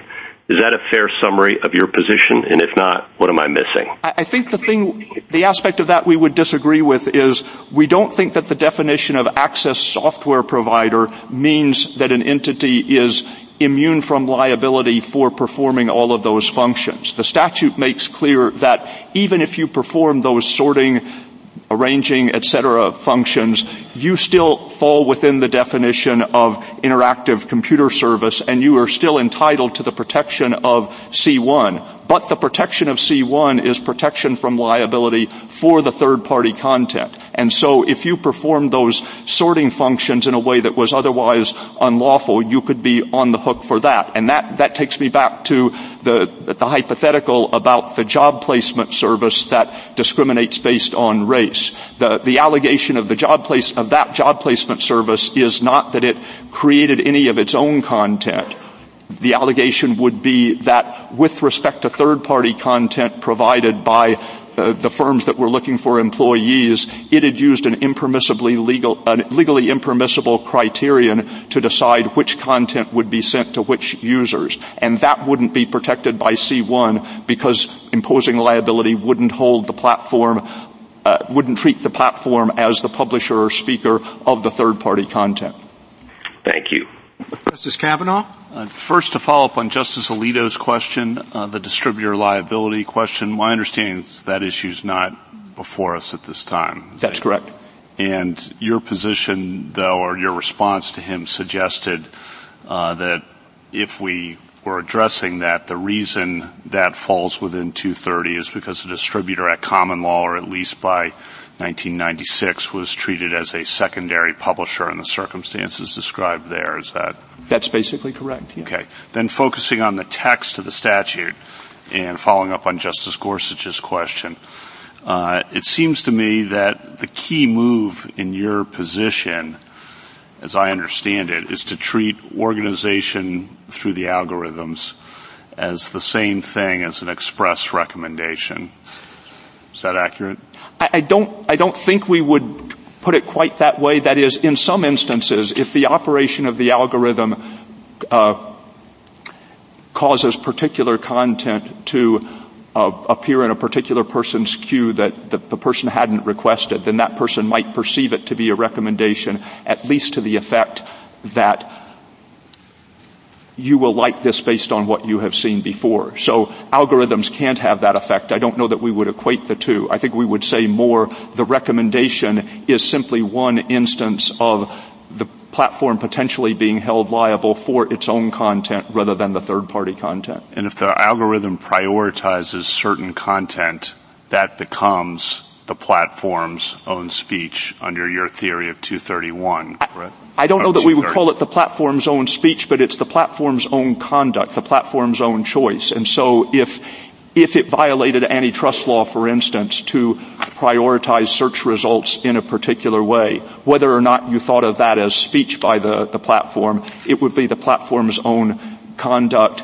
Holding it liable for that sort of ordering wouldn't be treating it as the publisher or speaker of any of the third-party submissions. So the other side and the amici say that's what and Justice Kagan's question, that's happening everywhere. And therefore 230 really becomes somewhat meaningless, and you've read what makes the definition of interactive computer service, including organizing, to be a self-defeating provision that really does nothing at all. No, I think if it is happening everywhere, that is, if search engines are using a wide variety of mechanisms to decide how content should be ordered, do you disagree with that? I mean, that's I agree with that, but okay. I think that's probably because there are very few, if any, laws out there that direct internet service providers to order the content in a particular way. If a particular legislature wanted to say it will now be a violation of our law to give greater priority to search results of companies that advertise with you, then the question whether that could violate the Commerce Clause, the question whether it could violate the First Amendment, those would be live questions. They wouldn't be 230C1 questions, because the state's attempt to impose liability on that rationale would not be an attempt to hold the platform liable as the publisher or speaker of the third-party content. Thank you. Justice Barrett? I want to ask you the question that Mr. Schnapper and I went back and forth about thumbnails versus screenshots. What would the government's position on that be? So if there were screenshots on the side, his objection seemed to be that it was Google's content because YouTube creates these thumbnails. And that was one aspect of Mr. Schnapper's theory that we disagreed with in the brief. That is, we thought that it's basically the same content, the same information either way, even if in the one instance Google is creating a URL and in the other instance it's not. So for purposes of this case, is there any difference? Let's imagine that the Google algorithm, when you search for ISIS, prioritizes videos produced by ISIS in search results. I'm not talking about being on YouTube. Content produced by ISIS, as opposed to articles. If you're just looking for articles about ISIS, they could be critical of ISIS. There could be all kinds of things. But in the search result rankings, you first get the articles written by ISIS, videos made by ISIS.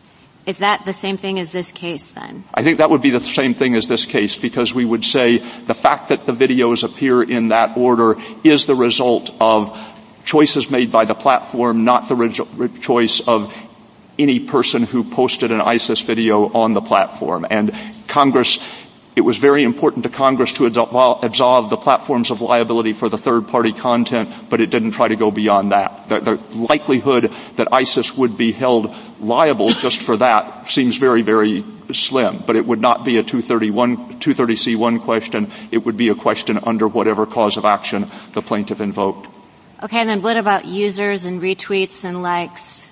The question I asked Mr. Schnapper about that. So, I gather 230C would protect me from liability if I simply retweeted on Ms. Blatt's theory, on your theory. If I retweet it, am I doing something different than pointing to third-party content? I think honestly there hasn't been a lot of litigation over the user prong of it, and those are difficult issues. I think 230C1 at the very least would say, just by virtue of having retweeted, you can't be treated as though you had made the original post yourself.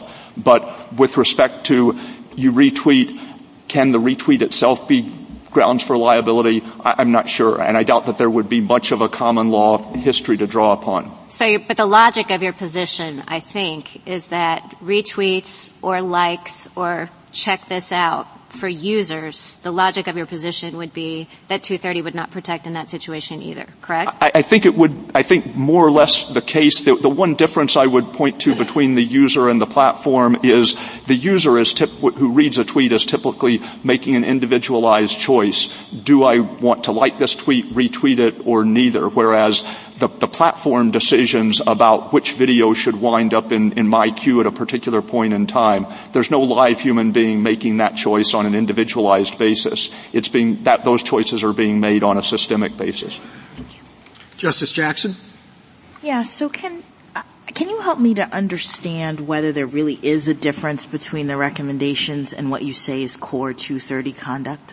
I mean, I get, and I'm holding firm in my mind, that 230 immunity, Congress intended it to be directed to certain conduct by the platform, and that conduct is its failure to block or screen the offensive conduct. So that if the claim is this offensive content is on your website and you didn't block or screen it, 230 says you're immune.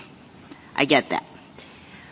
I guess what I'm trying to understand is whether you say, and plaintiff says, petitioner in this case says, well, what they're really doing in the situation in which they display it under a banner that says up next is more than just providing that content and failing to block it. They are promoting it in some way.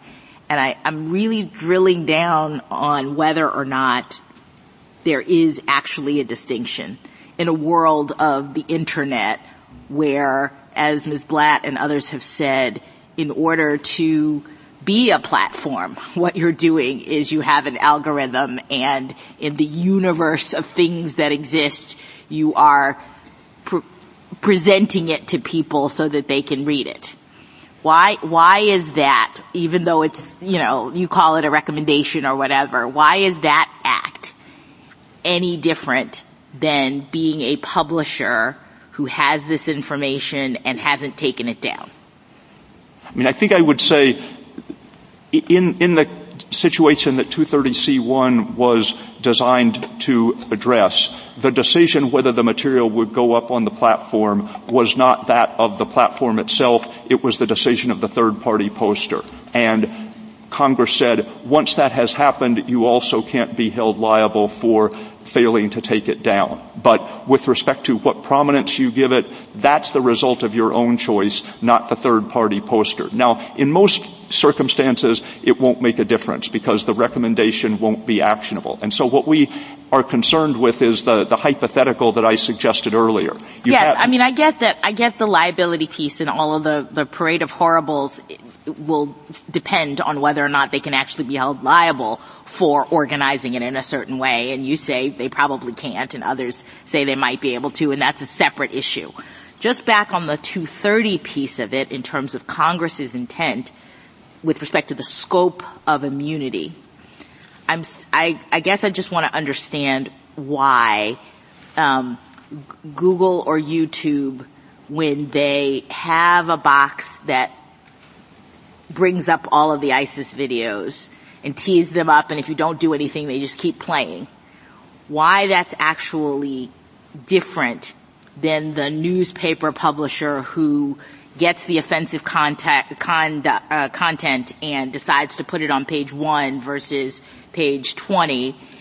It seemed like Congress in 230 was saying if under the common law a newspaper publisher would be liable for having put it on page 1 or whatever and given it to people, we don't want that to be the case for these internet service companies. And so I don't know that I understand fully why the fact that that you call it a recommendation or whatever is actually any different. I guess one difference I would point to is newspaper publishers can make decisions about what will be on the front page and what will be in the back, but it's going to be the same for everybody. And one of the things about why we call them targeted recommendations with YouTube is they are being sent differently to different users. And the situation we're concerned with is, what if a platform is able, through its algorithms, to identify users who are likely to be especially receptive to ISIS's message? And what if it systematically attempts to radicalize them by sending more and more extreme ISIS videos? Is that the sort of behavior that implicates either the text or the purposes of Section 230C1? And we would say that it doesn't. Thank you. Thank you, counsel. Thank you.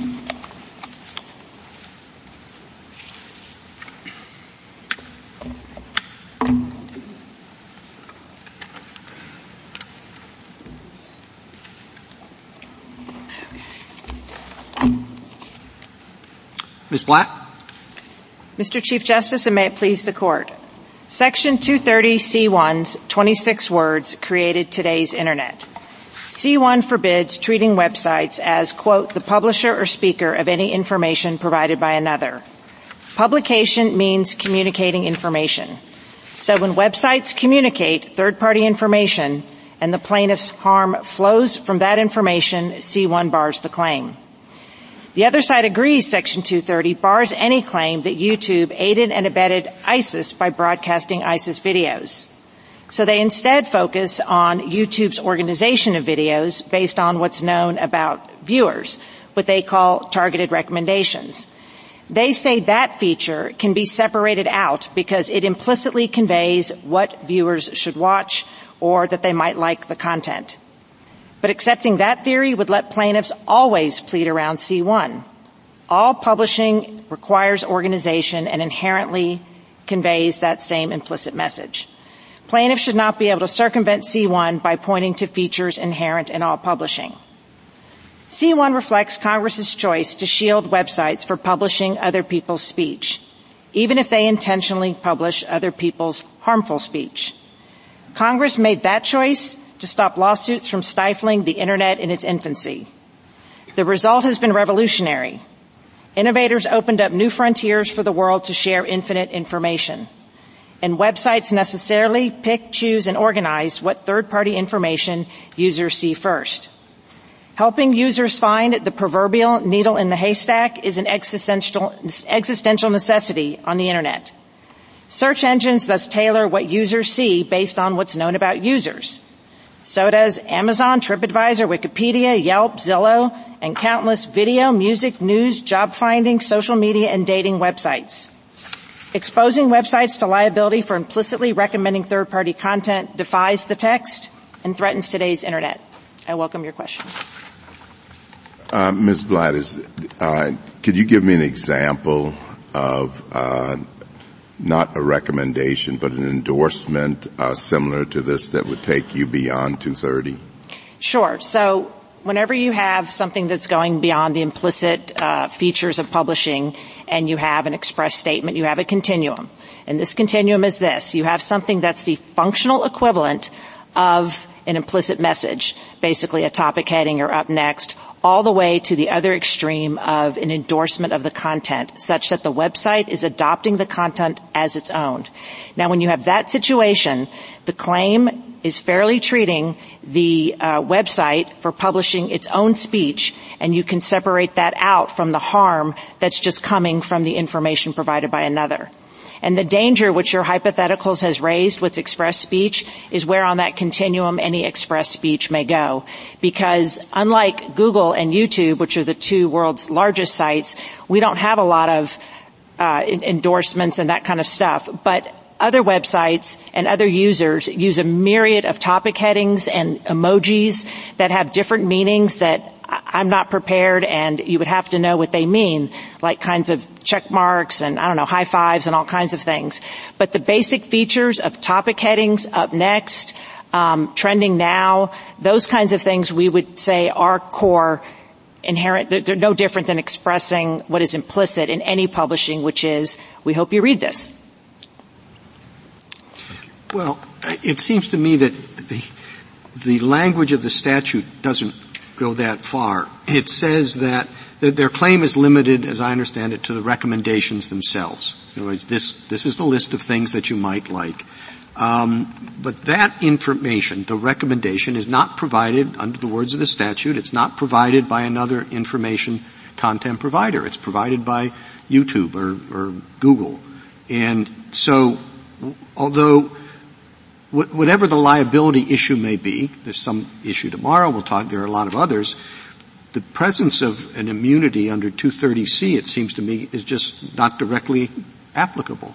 Well, that's incorrect because of the word recommendation. There is no word called recommendation on YouTube's website. It is videos that are posted by third parties. That is solely information provided by another. You could say any posting is a recommendation. Anytime anyone publishes something, you could be said it's a recommendation. Well, the videos just don't appear out of thin air. They appear pursuant to the algorithms that your clients have, and those algorithms must be targeted to something. And that targeting, I think, is fairly called a recommendation, and that is Google's. That's not the provider of the underlying information. So nothing in the statute or in the common law of defamation turns on the degree of tailoring or how you organized it. There's no distinct actionable message. If you say, I think my readers would all be interested in this, or I think the readers in zip code 2005 would be interested in it, or if you walk up to someone and say, I'm going to defame someone because I thought you might be interested in it, it's still publishing. And the other side gives you no line and no way to say in some way that would be workable or give websites or users any clarity of how you would organize the world's information. Just think about search. There are 3.5 billion searches per day. All of those are displays of other people's information, and you could call all of them a recommendation that are tailored to the user because all search engines take user information into account. They take the location, the language, and what have you. And I can give the example of football. Football, the same two users will enter the word football and get radically different results based on the user's past search history and their location and their language, because most of the world thinks of football as soccer, not the way we do. And so if you go down this road of, did you target it? Then you have to say how much. Was the topic hitting too much? Was it okay to have a violence channel? Was it okay to have a sex channel? Was it okay to have, what have you? Some other channel about skinny models that you could say, well, that just kept repeating the channel and that made me crazy. So, but Ms. Blatt, Mr. Stewart suggests that all of those kinds of questions in terms of the extent of liability for this kind of organization would be addressed in the context of liability. Not, by that I mean each state, when somebody tried to claim that YouTube had, done something improper in terms of pulling up those kinds of videos, that each state would then look and determine based on their own, common law, whether or not you were liable. And he posits that wouldn't happen very often, but we don't know. My question is, isn't there something different to what Congress was trying to do with 230? Isn't it true that that statute had a more narrow scope of immunity than courts have, ultimately interpreted it to have, and that what YouTube is arguing here today, and that it really was just about making sure that your platform and other platforms weren't disincentivized to block and screen and remove offensive content. And so to the extent that the question today is, well, can we be sued for making recommendations, that's just not something the statute was directed to. So can I take this in two parts? Because I feel like your first part of your question is addressing what the dispute is between the parties, and the second part of your question goes much deeper, and which is, beyond the question presented. But just on your first question about why do you need an immunity as opposed to liability? And in our view, that's like saying, that's death by 1,000 cuts, and the internet would have never gotten off the ground if anybody could sue every time, and it was left up to 50 states' negligence regime. And let me give you an example. A website could put something alphabetical in terms of reviews, and every young Williams and Zimmerman, i.e. XYZ, could say, well, that was negligent because you should have rated it somewhere else. No, I totally understand that, but I think my things are not actually different. What I'm saying is that problem that you identify, which is a real problem, the internet never would have gotten off the ground if everybody would have sued, was not what Congress was concerned about at the time it enacted this statute. Well, so that's correct. I mean, that's incorrect for a number of reasons, and we can talk about what two choices you're talking about. There's only two arguments on the table for what you could think that C1 does, and that is it simply says, no interactive computer service shall be treated as a publisher. And you could think, well, there are two ways of looking at that. One is that you need an external law that has publication as an element. And then second, which I think that your question may be going to, is it only directed to eliminating forms of strict liability across all causes of action? And so both of those ways are highly problematic and also inaccurate given what was happening in 1996. In terms of just looking at this as, is this just talking about defamation? It plainly can't be, because the statute would be a dead letter upon inception, because any defamation cause of action can be repled as negligence or intentional infliction of emotional distress. So we think the word treat, which means to regard, applies whenever the claim is treating or imposing liability because by virtue of publishing.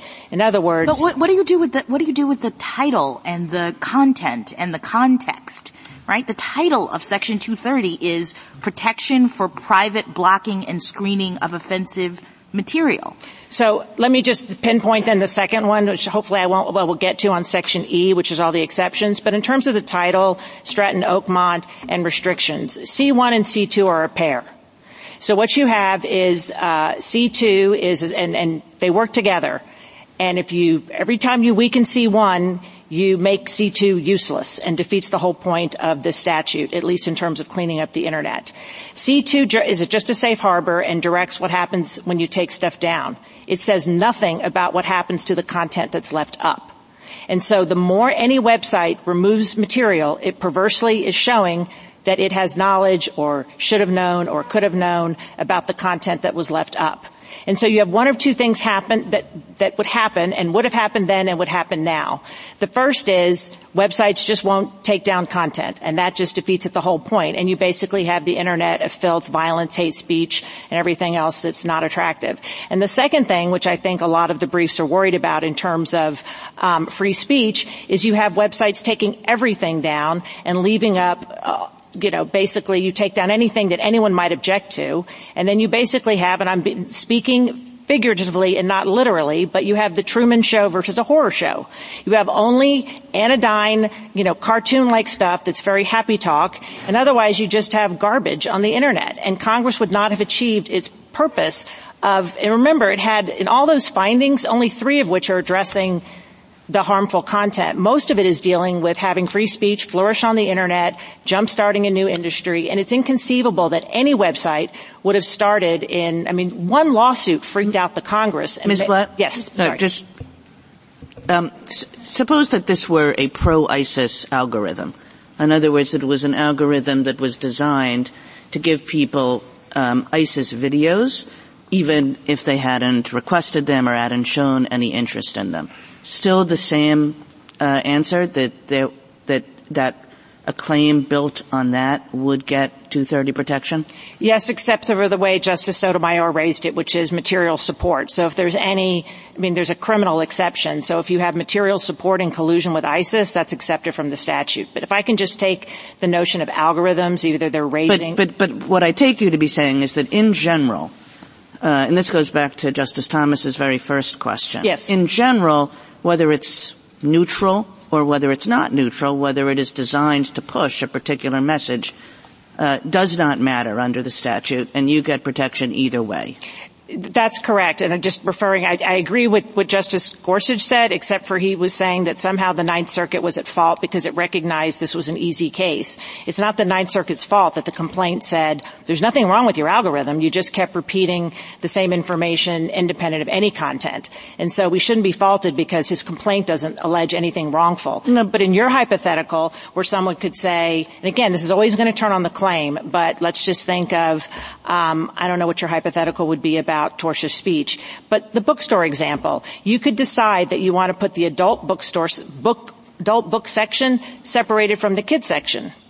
That's a biased choice, and I'm doing scare quotes for the transcript. Or how about an algorithm that looks for defamatory speech and puts it up top, right?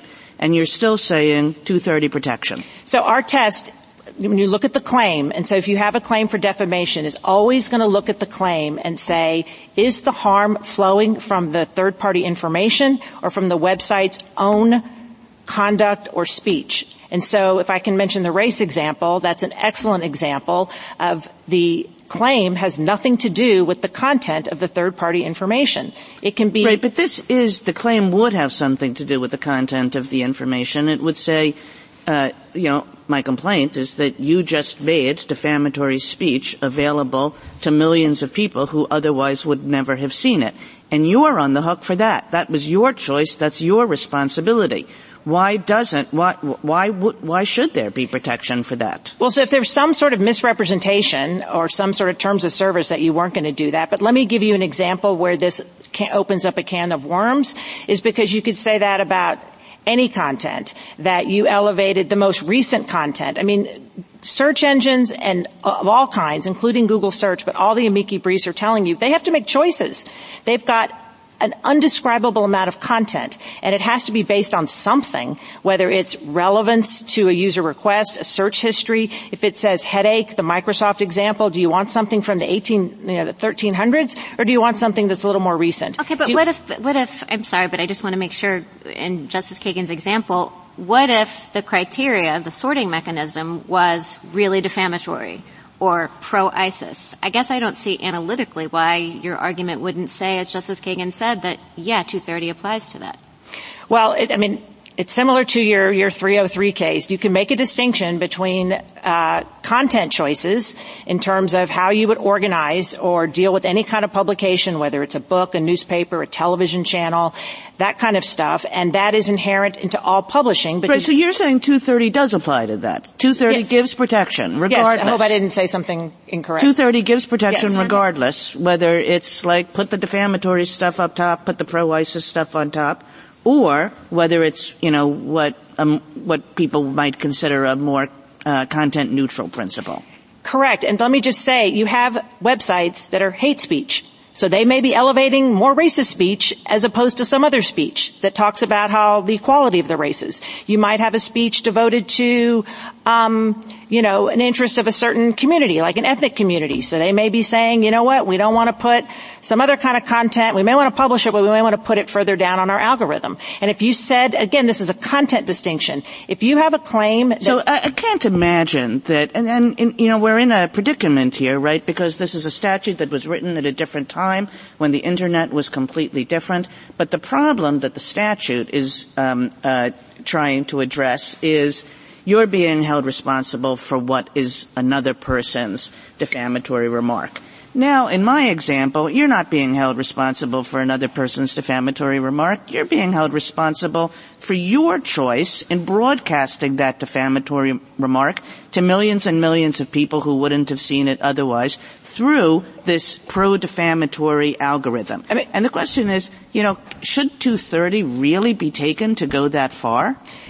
The question is, can you carve out pro-defamatory as opposed to pro-anything else, pro some other type of content that someone may be suing over negligence? If I can just give you an example of a TV channel. When you broadcast an excessively violent TV channel, you're giving it a new audience that they wouldn't otherwise have. It's still inherent to publishing. And if you decide to run reruns of the most sexually explicit and violently explicit, you could say that's a bad thing, and it may be. But on your choice, but it would be protected under 230. In terms of what was happening in 1996, I strongly disagree with the notion that algorithms weren't present based on targeted recommendations.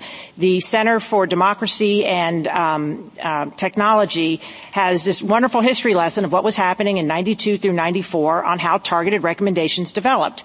And you had something called news groups, which were, for anyone using the Internet, that was sort of what people did. They signed up for a news group, and those news groups adopted the technology that is the technology that is alleged in this case. They looked at what the user was looking at. Say the user was looking at science news, and they thought, that also user is looking at some other kind of news, maybe on psychology or something. And so they would make recommendations based on your user history and that of others. Amazon, 2 months into 1997, introduced its famous feature of if you buy X, you might like Y, based on that technology. So this technology was present starting in 92. And 92 through 96, the internet was definitely different, but it was kind of a mess. You still had to organize it. So there were search engines, there was all kinds of features that were organizing content, because even then it was massive. It's just now on like an exponentially greater scale. Ms. Black, I guess my concern is that your theory that 230 covers the scenario that Justice Kagan pointed out seems to bear no relationship, in my view, to the text of the actual statute. Sure. I mean, when we look at 230C, it says protection for Good Samaritan blocking and screening of offensive material, suggesting that Congress was really trying to protect those internet platforms that were in good faith blocking and screening offensive material. Yet, if we take Justice Kagan's example, you're saying the protection extends to internet platforms that are promoting offensive material. So it suggests to me that it is exactly the opposite of what Congress was trying to do in the statute. Well, I think a lot of things are offensive that other people might think are entertaining. No, it's not about whether, let's take as a given we're talking about offensive material, because that's all through this statute, right? You don't disagree that Congress was focused on offensive material, that's sort of the basis of the whole statutory scheme. So if we take as a given that we're talking about offensive material, it looks to me from the text of the statute that Congress is trying to immunize those platforms that are taking it down, that are doing things to try to clean up the internet. And in the hypothetical that was just presented, we have a platform that is not only not taking it down in the way that the statute is focused on, it is creating a separate algorithm that pushes to the front so that more people would see it than otherwise, the offensive material. So how is that even conceptually consistent with what it looks as though this statute is about? Well, so just a couple things. And again, we're on this defamatory material. If the website itself does something defamatory it's independent of the third-party content, it's not protected. But that same hypothetical could be said if it was on the front, the home page, as opposed to you had to do a search engine first. And I don't see anything in the statute that protects it. In terms of what I think your deeper section is a deeper concern is the reading of the statute. I don't think it's coterminous with C2, which is dealing with the type of offensive material, which, by the way, doesn't mention defamation.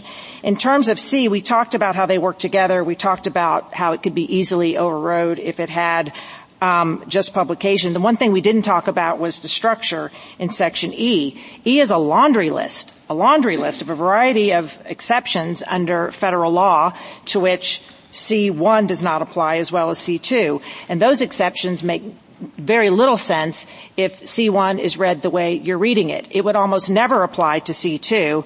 And let's just take federal criminal laws. It would make very little sense because those laws, almost none of them have strict liability as an element, and vanishingly few would have publication or speaking as an element.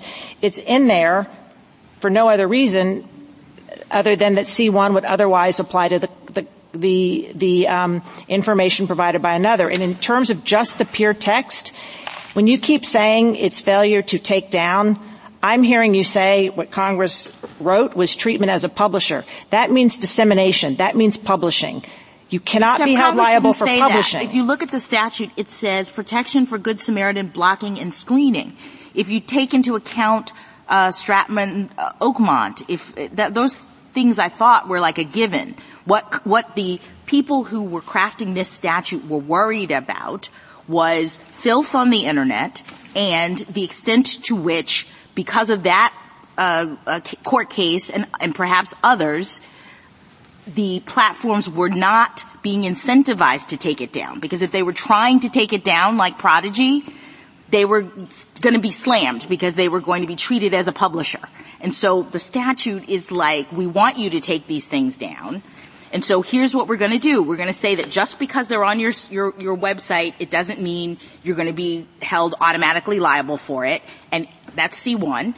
And to the extent you're in C2, you're trying to take it down, but you don't get them all, we're not going to hold you liable for it. That seems to me to be a very narrow scope of immunity that doesn't cover whether or not you are making recommendations or promoting or doing anything else?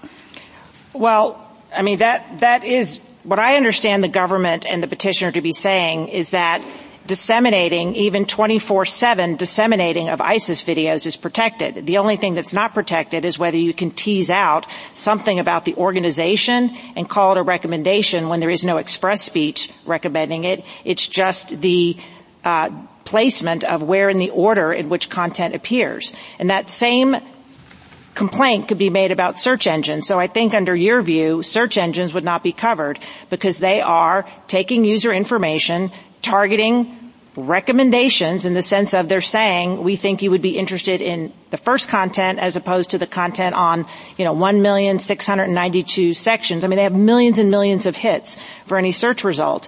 And if you think those are recommendations and the other side gives you no basis for distinguishing between search engines, then the statute is just very different than what I think the one that Congress was talking about. Because again, if you're going to look at findings and history and policy, this is about diversity of viewpoints, jump-starting an industry, having information flourishing on the Internet, and free speech. Ms. Blatt, what about Justice Sotomayor's dating hypothetical?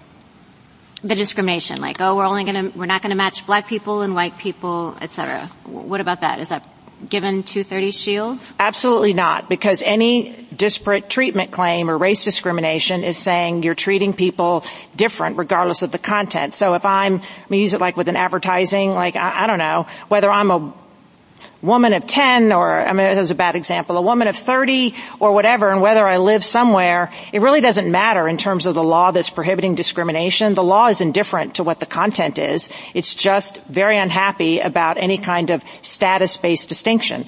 So we think, and the harm that would flow is not the third-party information. It's the website's conduct, whether you want to call it speech or conduct, that's based on status. But what about the dating profile? I mean, isn't that part of the content? Isn't that part of the third-party information? Sure, and it's just, you could put it a bunch of different ways. You could say even before the profiles go up, there's a complete harm, or even if the profiles go up, it doesn't matter. We would distinguish between the way dating sites work, which don't work based on status, but based on criteria that's uploaded, and those are, you're matching with somebody else. The website is not saying you should only date a white person. Okay, then what about news? What about an algorithm that says, you are a white person, you're only going to be interested in news about white people, and I'll screen out anything that is a story featuring racial justice issues? Yeah, again, anything based on status, because the harm is complete, independent of the information. But if a website wants to say we're going to celebrate Black History Month, no, a white person or a black person is not going to be able to complain and say, well, I didn't get enough White History Month on your website. Those are claims that are core within treating them as publishing of the information. Yeah, but I guess don't you think you're just fighting on liability? I mean, it seems to me that you're kind of going back to liability because all of those are choices that are made independently, right? I mean, we've been talking about the distinction between, or the lack of distinction in your view, between the content itself and the website's choice of how to publish it. I guess I don't see why. So here's 230 purposes. Here's our test, and it's the test the Fourth Circuit recently took in Henderson, and it's the test the Ninth Circuit took. Let me give you an example that I think may help with the ad revenue sharing. So this was an allegation that YouTube was giving money to ISIS. Now, this was in connection with third-party videos, third-party information, but the court said, no, that is not within Section 230 because that's independent of the information that's giving money to ISIS. That kind of, whatever you think about its validity under the statute, you're not treating him as a publisher, you're treating him as a financer. And it's just, and that's the test of the Fourth Circuit too. The Fourth Circuit is looking, in that case it was about, all kinds of things were happening with third-party information, and they were trying to tease out, is it the credit report? Did they contribute to the credit report? Was it based on the website's failure to notify the employee? And what the Fourth Circuit said is the exact same thing we said, and it's the exact same thing the plaintiff has said on 4 pages of its brief, or 4 times in its brief, that you're looking for the harm. What is the harm caused? And this case is a perfect example. The plaintiffs suffered a terrible fate, and their argument is it's because people were radicalized by ISIS. And if you start with the concession that the dissemination of those ISIS videos and a claim based on that is barred, the question is what additional comes from the way it was organized? The government just says, I don't know, let some state figure it out. That's not very helpful to internets that have to work on a national level and are posting and sorting and organizing billions upon billions upon billions of pieces of information.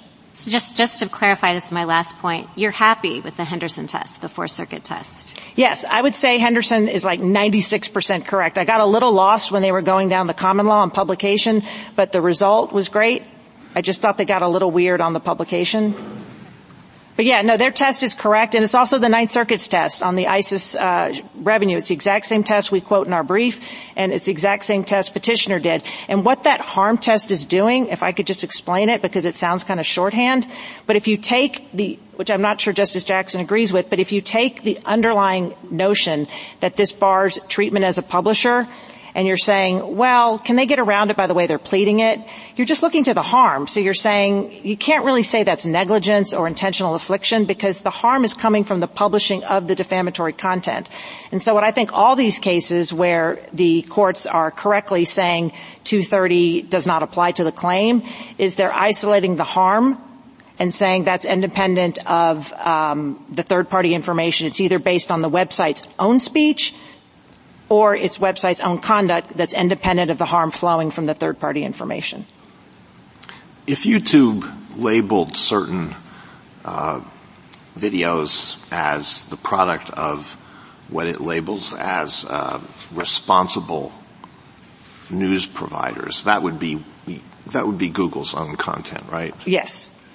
Yes. And yes. Yeah. Can I say one thing? Just because I forgot to mention thumbnails. Sorry. Thumbnails aren't mentioned in the complaint, so I was literally trying to figure out what he was talking about when I was up there because it's just not something in the complaint. But that is a screenshot of the information being provided by another. It's the embedded third-party speech. Okay, sorry. Keep All going. right. So if I do a search for today's news in YouTube,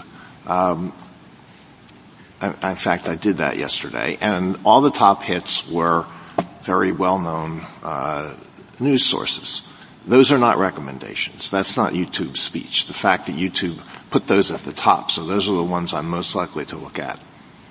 That's not YouTube speech. Right, but I mean, all search engines work the same way. If you type in whatever you type in, there is a algorithm that's deciding what content to display. It has to be displayed somehow. And what I think is going on YouTube, or it's certainly going on Google search, is they're looking at, well, what did other users look? How popular was it?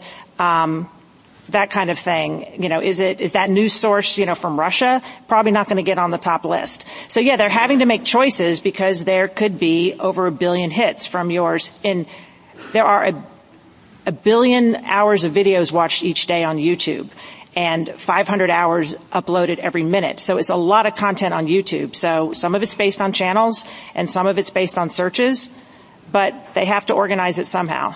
But that is what's going on, I think, on your top searches. And most search engines too, and you can look at the Microsoft brief. They're basing it on what time spent on those news sites, how many users are looking at them, how relevant it is. If you're typing in the Turkey earthquake, they might be elevating some stuff that's featuring that because it's, seems more relevant. If there's a recent election, they might feature that. So all these kinds of decisions are being made by websites every day. Would Google collapse and the internet be destroyed if YouTube and therefore Google were potentially liable for posting and refusing to take down videos that it knows are defamatory and false? Well, I don't think Google would. I think probably every other website might be because they're not as big as Google. But here's what happens. I mean, you do have that situation in Europe, but there's not class actions, there's not plaintiffs' lawyers, there's just not the tort system. So what you would have is a deluge of people saying, that restaurant review was, you said my restaurant review, I didn't like it. I think Yelp does an amazing job on this about how much they got hit and had to spend, almost crushing litigation because they were being accused of being, biased on reviewers, and everyone, no matter what, they couldn't win for losing or lose for winning, whatever the phrase is, because whoever got reviewed, somebody was upset. And so I think those websites, they never would have happened and they probably would collapse.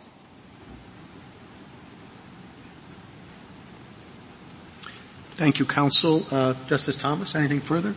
Justice Alito? Justice Kagan? Justice Gorsuch? Ms. Blatt, I kind of want to return to some of the questions I asked earlier. It seems to me inherent in C1 is a distinction between those who are simply interactive computer services and those who are information content providers. And so when we flip over to F, the distinction I glean from that is that if you're picking, choosing, analyzing, or digesting content, which is the bulk of what how you describe Google's activities in a search engine context, are protected, and that content must be something more than that. Providing content must be something more than that. Is that right, in your view? I thought you were absolutely correct, and I think some of the amicus briefs do this. In terms of if you're looking at what is information being created or developed, there is that distinction. It can't be that you, by sorting, you created or partially developed the information. So I think you had it exactly right. I got a little upset when you talked about a remand that somehow the Ninth Circuit got it wrong.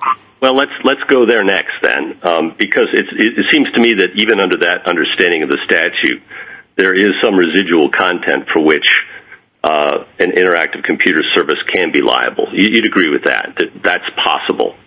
Not on this complaint, because No, of course not on this complaint, but in the abstract, it's absolutely possible. Correct. Okay. And then when it comes to what the Ninth Circuit did, it applied this neutral tools test. And I guess my problem with that is that language isn't anywhere in the statute, number one. Number two, you can use algorithms as well as persons to generate content.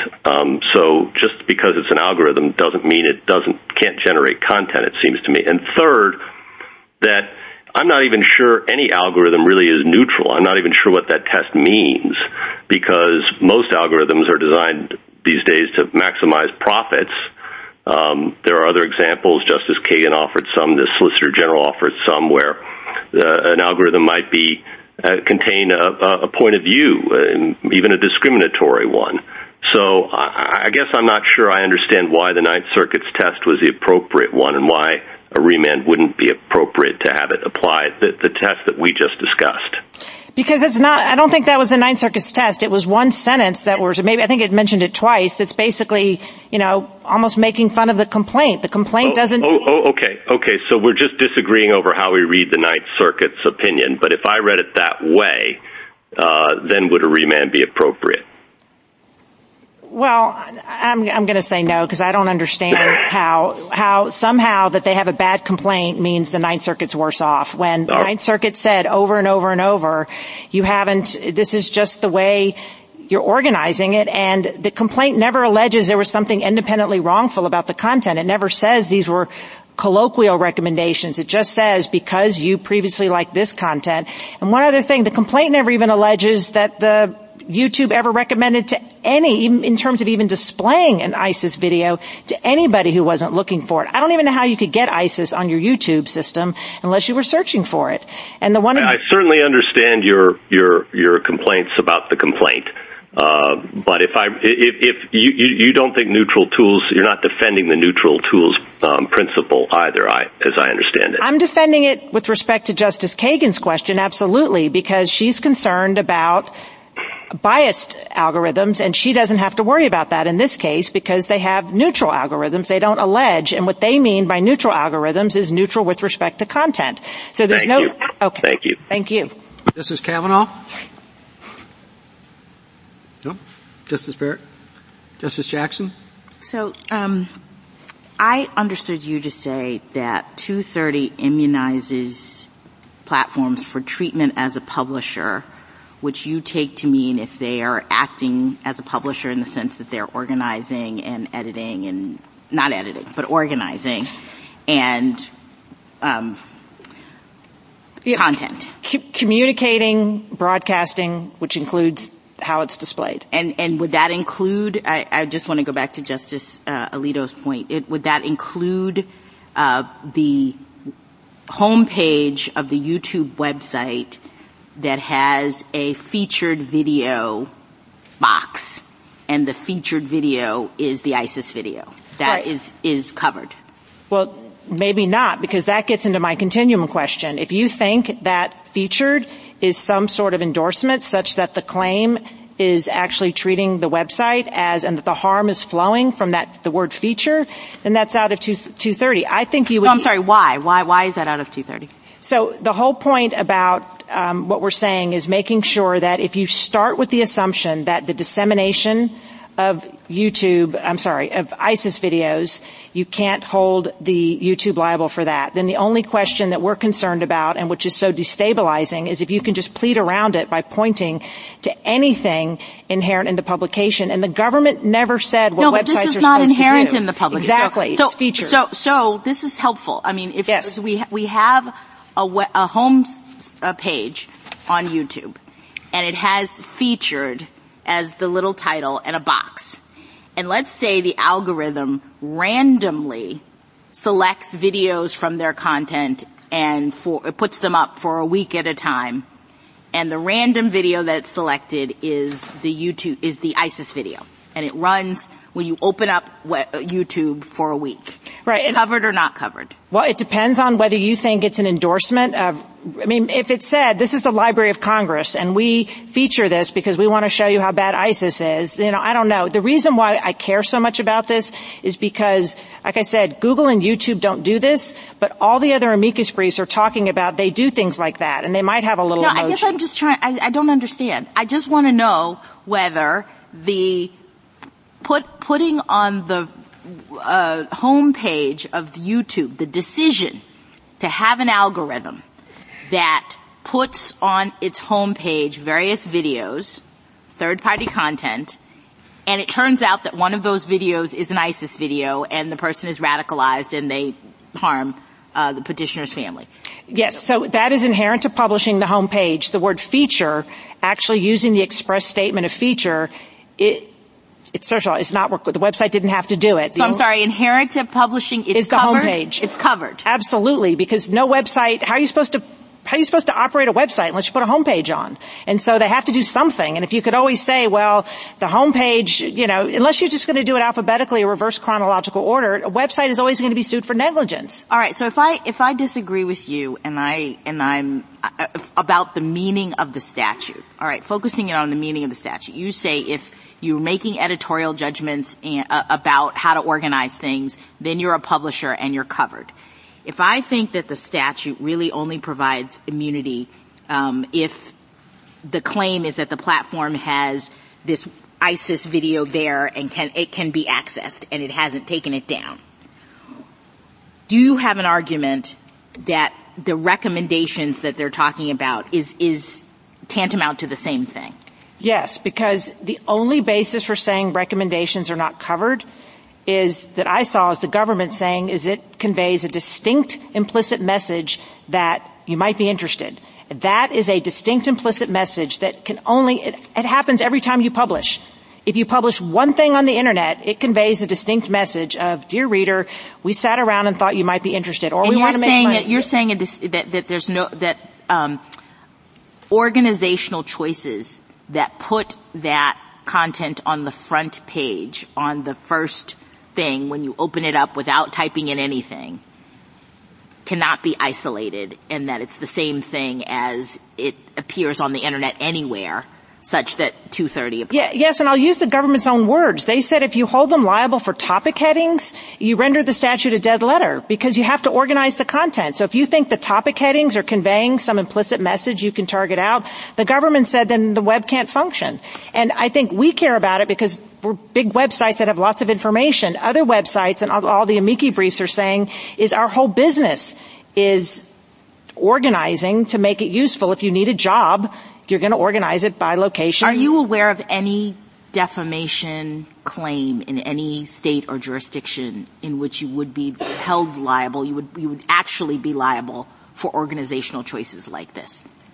No, I'm not worried about the defamation claim. I'm worried for a products liability claim, or what the government kept saying, your design choices. Those could just be a product liability claim or a negligence claim. You negligently went in alphabetical, or you negligently featured whatever you featured that made my, kid addicted to whatever it was. And those kind of claims happen because they're publishing. And the whole point of getting the statute was to protect against publishing. So whatever is publishing, inherent to publishing, has to be covered. Thank you. Thank you, counsel. Rebuttal, Mr. Schnapper. Thank you. Mr. Chief Justice, please the Court. If I might start with my colleague's reference to things inherent in publishing. I would just offer a cautionary note, and a review of the transcript will support this. That has been given an extraordinarily expansive account here. So topic headings were characterized as inherent in publishing. Again, a topic heading could be how Bob steals things all the time. Shouldn't be protected. She mentioned trending now as inherent in publishing, but that's like featured today. You could have a site that didn't use the words trending now. Autoplay certainly isn't inherent in publication. And she mentioned home pages, and you have to have a home page, and that's fair. But you don't have to have on the home page selected things that you're drawing people's attention to. The home page that I have on my desktop for Google is a box and those charming little cartoons, and there isn't anything featured there. One could have a website homepage for YouTube that wasn't promoting particular things. That's just how they've chosen to do it. With regard to neutral tools, and this goes back to the point a number of you made about race, a neutral algorithm can end up creating very non-neutral rules. It's not hard to imagine that an algorithm might conclude that most people who went to Spelman and Morehouse now live in Prince George's County. And therefore, in showing you videos, people who ask for videos about places to live near Washington, if they're black, they'll be shown Prince George's County. If they're white, they'll be shown Montgomery County. The algorithms can create those kinds of rules. Whether characterizing that as neutral loses its force once the defendant knows it's happening. To some extent, algorithms and computer functions can run amok, but you can't call it neutral once the defendant knows that its algorithm is doing that. And this runs a little bit into the issue that we'll be talking about tomorrow. Two short points and then one closing item. With regard to Rule Section F4, I said this before, I just want to reiterate it. Section F4 does not apply to systems or to information services. It only applies to software providers. The language of the statute is very specific. And with a question about the possible implications of the decision in TAMNA, it is normal practice in the district court when there's a motion to dismiss to permit the plaintiff to amend to deal with the relevant standard, and that's exactly what we ought to be and afforded an opportunity to do. Thank you very much. Thank you, counsel. The case is submitted.